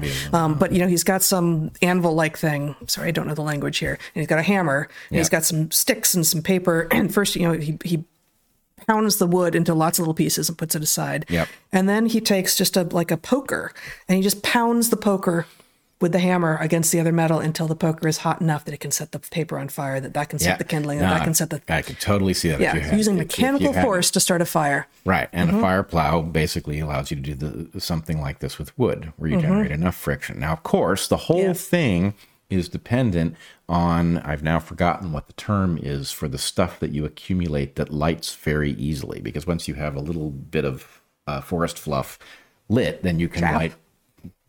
I don't know. Don't know. What? Tinder? Yeah, I guess tinder is probably the right term. There may be another term in the case of bow drills and stuff. But anyway, one of the key things to do, one of the things that I would do first in this scenario, is find stuff that looks like it should be flammable and put it in a place that it will continue to get drier and drier and drier no matter what the weather does, right? Because that's going to be the hard part. Often you can find stuff that will burn, but it's too wet in the state that you find it. And so, well, and that's, you know, one of the things that will be challenging in such a situation, which won't be obvious to people who haven't spent a lot of time in lowland tropical rainforests, which is to say jungles, is how wet everything is. Even if you're in a little mini drought and it hasn't actually rained for 3 weeks and there's no sign that it's going to rain again, it's still just wet. Everything is wet and it gets wetter. And so, you know, the things we haven't talked about is like, how do you keep the fungus away? How do you keep the pathogens away? Like, how do you keep yourself, you know, free of the organisms that want to encroach on you, that aren't the big charismatic things that want to bite you and eat you for lunch, but you know, it's the, oh, my foot's going to fall off because I had a tiny little wound and now something has gotten into there and it's gangrenous. Yeah. Right. So it's not your first priority after the plane crashes, but it's very high on the list that you figure out how to generate fire. And the thing about generating fire is it's very, very difficult. However, it is much easier, and I think would be one of the, you know, top 3 or 4 jobs in the whole how do we keep ourselves alive scenario, is starting fire. Very, very tough. However many hours it takes you, it's worth it. Once you've got the fire started, keeping it alive enough that you can constantly revive it is going to be the key to survival. What you don't want to have to do is restart it more times than you need to, right? You want to be able to revive it. And that means in this scenario, you're going to have to start banking dry fuel so that you can keep something on it. And if you have to go out for 3 or 4 hours to go look for food, when you come back, there's enough of a smoldering, which also means you need a place to burn it, that if it rains, it doesn't suddenly turn to mush. But anyway, you would start looking for these things. Your point about meat is a good one. One of the things, you know, part of the scientific model that you would bring to this forest in which you knew none of the creatures is the idea that meat is edible, right? There are a couple of mammal species and at least one bird species that have toxins. As far as I know, the Pitahui bird is toxic. And I think it's just the feathers, isn't it? I'm not sure. But, you know, if we crashed, we're not going to crash for the library, so you can't look it up. Okay, we'll take Pitahui off our list. If we can even recognize a Pitahui. But the point is, you know, for the ratio of edible birds. If I remember correctly, it's the same toxin in, I think it's just the feathers in Pitahui as is in the poison frogs that I studied. Oh, is that right? Yeah, it's these lipophilic alkaloids that you really don't want to ingest because that's an unpleasant death. There are some creatures that are very distasteful. Right? Herbivores. We talked about this. Folivores often take in so many toxins that their meat is disgusting. But probably edible. Probably okay. But you probably want to switch to something else as quickly as possible because the cost of detoxifying what you would take. I mean, that's one of the things. This is really what this discussion is about. Do you need to reduce your level of toxins that you take in to zero? No. Your liver and your kidneys and other aspects of your physiology can deal with low levels of toxin. What you don't want to do is take in a lot of any particular toxin, and certain toxins are quite bad even in tiny amounts. Which is why if you don't know your fungus, and most people just don't know anything close, like that comes last on your list of dietary preferences because the toxins that are in so many of the ones that you shouldn't be eating are enough to hurt you at a very low dose. Yeah, very low dose. You can take out your liver and there's no coming back from that in a scenario like this. And, frankly, even the hallucinogens are bad for you in this scenario. Because you can't afford the confusion. But that said, if you watched a mammal consume a significant amount of a mushroom, you could experiment with a tiny amount of it and see whether it made you sick. Is that sure not to kill you? I wouldn't say so. But the point is, maybe you just discover, if it's a fungus and it's consumed by mammals and you try a little bit and it doesn't make you sick, hey, you may have just increased the number of things in that forest you can eat to something that replenishes, that you can readily recognize. Yeah. Doesn't run away. Not very fast at any rate. So did you have something else you wanted to add there? So anyway, my point here is science, observe, hypothesize, predict, test, is a smaller piece of a larger picture. Repeat. But the point is, the whole point of that exercise is not the production of so-called data, right? The point of the exercise is the production of models. I don't mean computer models. You and I are both very skeptical of computer models because it's very easy to fool yourself or others by adding in enough parameters that the model spits out plausible sounding answers for no good reason. Well, and you add assumptions in the same way you add data, and generally you're generating neither the assumptions nor the data, and so you've just like it's not your own work in the same way. Going like, okay, I have my biases, and I'm walking around with some assumptions, some of which aren't yet explicit, but as my hit rate goes down, I have to go back and try to figure out what assumptions I don't even know exist I'm working from and get rid of them one by one. And I mean, it's like it's the science version of an elimination diet, right? And figure out what you need to do to get what your experience to a greater and greater match for reality. So you do this process. It generates models. Those models are not an exact mirror of reality. And in fact, in the scenario that I picked for us here, it'd be very different if we crashed in a neotropical forest. Even a neotropical forest that we didn't know has congeners of many of the creatures that we do know. Yeah. And we know something about their behavior, if they're animals, which might allow us to search for them more narrowly. And, you and I would know that a capybara is good eating, right? That's something you would know. As for, a sun bear, A, how dangerous is it? And B, how good is it to eat? That's a tougher one, right? It's not a familiar creature to me other than just to know that it exists. Yeah. But, they like avocados. No. Oh, no, you're talking about spectacle bears. Yeah. Oh, I thought you were still in the neotropical forest. You're talking about spectacle bears in the neotropical forest. I was talking about I was thinking you could follow spectacle bears to the avocados. You could follow those. Well, and that's the thing is if we were in a neotropical forest, I would know how to find figs probably, whether you could access them, be dependent on who's feeding on them because they're too high. Yeah. Spondius, there are all kinds of things that I would go looking for quickly. Yeah. But in a forest I really didn't know, you could use, the point is, hey, how good is my model? Well, if I crashed in Brazil, it's better.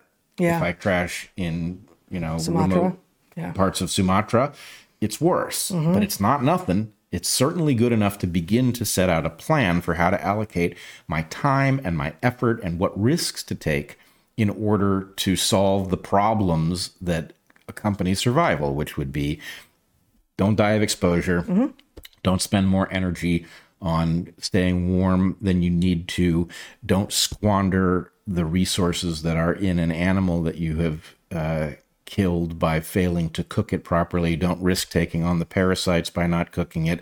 Some things that you can't Another eat. reason to cook, yep.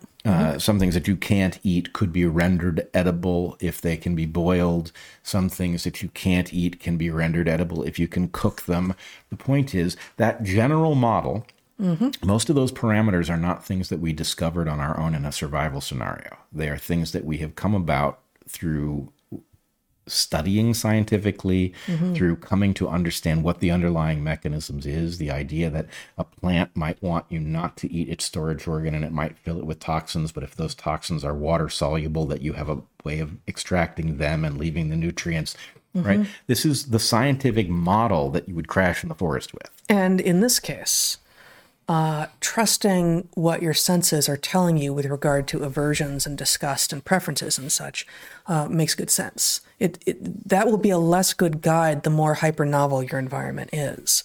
But just as we talked about with regard to fruit, if it smells good to you, if it looks appealing and smells good and feels good in the hand is less of a thing. But like if it feels ripe because you've eaten fruit before and you know what ripe tends to feel like, and you taste a little bit of it and it tastes sweet to you, still don't eat the whole thing all at once, right? But if you've got all these other sensory modalities telling you, you know what, this feels right, this feels good, there's a really good chance that that is consistent with, this is a fruit, this is the fruit of a plant that benefits when mammals eat the fruit and disperse the seeds, and therefore this is not going to hurt you because it was made effectively for you. Right. And the ability to override your intuitive sense of how something smells or tastes in the case that you have evidence that it might be all right anyway is important too. So Absolutely. the point is, you crash in the forest in Indonesia with a crude model, and then you use science to improve that model so that when you happen onto some durian, right, the point is you're not dissuaded by the fact that it smells bad. You know from having watched a mammal eat it and then having tried it on your own and feeling, oh, that was pretty good. That satisfied me and it didn't make me sick, right? The point is your model gets better and better. You become expert in your local habitat and how to deal with it. And so, Yeah. all right. I think we're more or less there. The point is you've been misled. The degree to which you think that science is about laboratories and peer review and studious discussions and high-tech equipment, and that to the extent that that thing Crap money. doesn't work, you're just shit out of luck. You have been lied to. The proper scientific thinking is a cultivated way of looking at the world. And, you know, I was reminded as I was thinking about us doing this exercise that we actually did a podcast back in Portland in which we talked about this. And we said, look, you misunderstood science. For us, we are much more likely to be doing science in rubber boots with machetes than we are to be in a laboratory or looking through a microscope. It doesn't make it less scientific. The point is, it's the same mental process being deployed in a very different scenario, one in which you cannot drive all of the noise out. That's what a laboratory is. It's a noise remover that allows you to focus in on a phenomenon. And that predicts, maybe, that field biologists, regardless of whether they think about evolution or geology or ecology or whatever, might actually be better suited to the complexity of something like a novel coronavirus and a novel set of vaccines and repurposed treatments and a political response than laboratory scientists might be, because laboratory science is precisely about reducing the number of variables so that when you get a result, you're more and more confident that it's because of the thing that you manipulated. Whereas field science cannot have most of its variables controlled. So you get accustomed to the practice of engaging in field science is one in which you have to figure out on your own what of the vast amount of noise that I'm experiencing is actually the pattern that I should be honing in on, and what of it might be relevant but not right now, and what of it is not what it seems, and also I can ignore it. Right. And so the laboratory is very good at removing the noise, which allows you to see very subtle principles. Yeah, you often get greater precision. You do. Yeah. You do. And sometimes you need that precision in order to see some very subtle contributor to a process. But Right. the point is, when somebody says, I would like to inject you with this liquid, which contains some mRNA messages, which are going to hijack a certain number of your cells, and it's going to cause them to produce a fragment of a pathogen. And the hope is that that is going to make you immune if you encounter that pathogen because it's a bad one, right?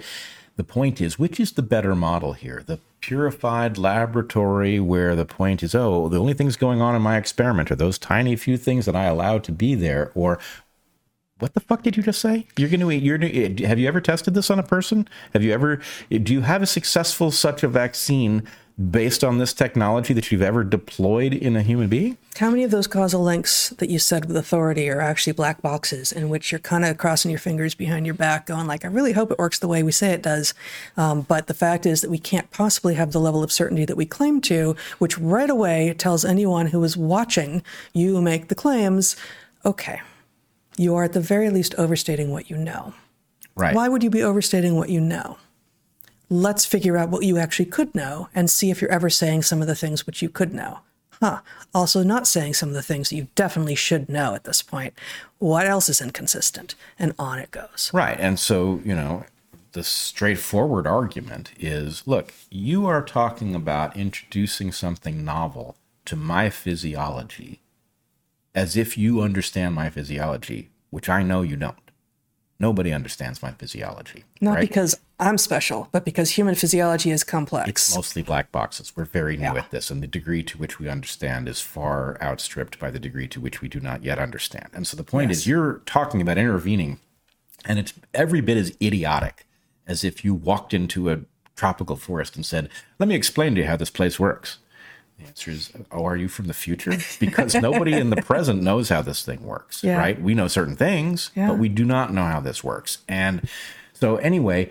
And yet we can apply a scientific understanding of the world and of the forest to have a better chance of surviving a plane crash there than if we said, well, if I don't have, if science doesn't already know exactly what's going on here, I guess I'll just lay down and die. Like, those are two extreme responses, neither of which is savvy or smart or wise. Yeah. Now, if we ever do find this scenario unfolding, the first thing I'm going to say to you at the point that we wrestle ourselves free of the... Somehow, miraculously, mostly unscathed, even though everyone else is dead, okay? That's what I'm shooting for. If that happens, right, the first thing I'm going to say to you is, well, welcome to complex systems. It probably is, yes. Yep. Yes. Okay, welcome to complex systems. Welcome Here we to are. Complex systems. Here we are. Cool. Yep. Well, I think that's it. I think we're there. We will be back next week. And next week we'll have a Q&A. We're not going to do one this week. We encourage you to, check out A Hunter-Gatherer's Guide to the 21st Century, because a lot of what we were just talking about is either in there or this discussion was highly relevant to the toolkit that we introduced there. And if you are thinking it is too late, no, most of the 21st century still lies ahead. There's plenty of time to get that book, read it, think about what's in it, and you can deploy it scientifically as you deal with your own plane crash scenario. I mean, be honest with yourselves. If you're watching this and paying attention, what are the chances that you survive into the 22nd century? Pretty low, right? Wow. Yeah, no, I mean, I think our producer here, our son, who was born in 2004, should definitely shoot for that. It's I'm not gonna be too disappointed if I fail. Yeah, so for the vast majority of our audience, it's not going to happen. Sorry. Check out A Hunter-Gatherer's Guide to the 21st Century. Also, it's true that A Hunter-Gatherer's Guide to the 22nd Century, probably most of the same things will apply. Even more so. Yes. It'll be hyper novelty. Yep. If we're still around. And we'd like for that to be the case. Not us individually, but humanity doing what humans do when we're at our best, largely with the help of the dogs. Okay, until we see you next time, be good to the ones you love, eat good food, and get outside. Be well, everyone.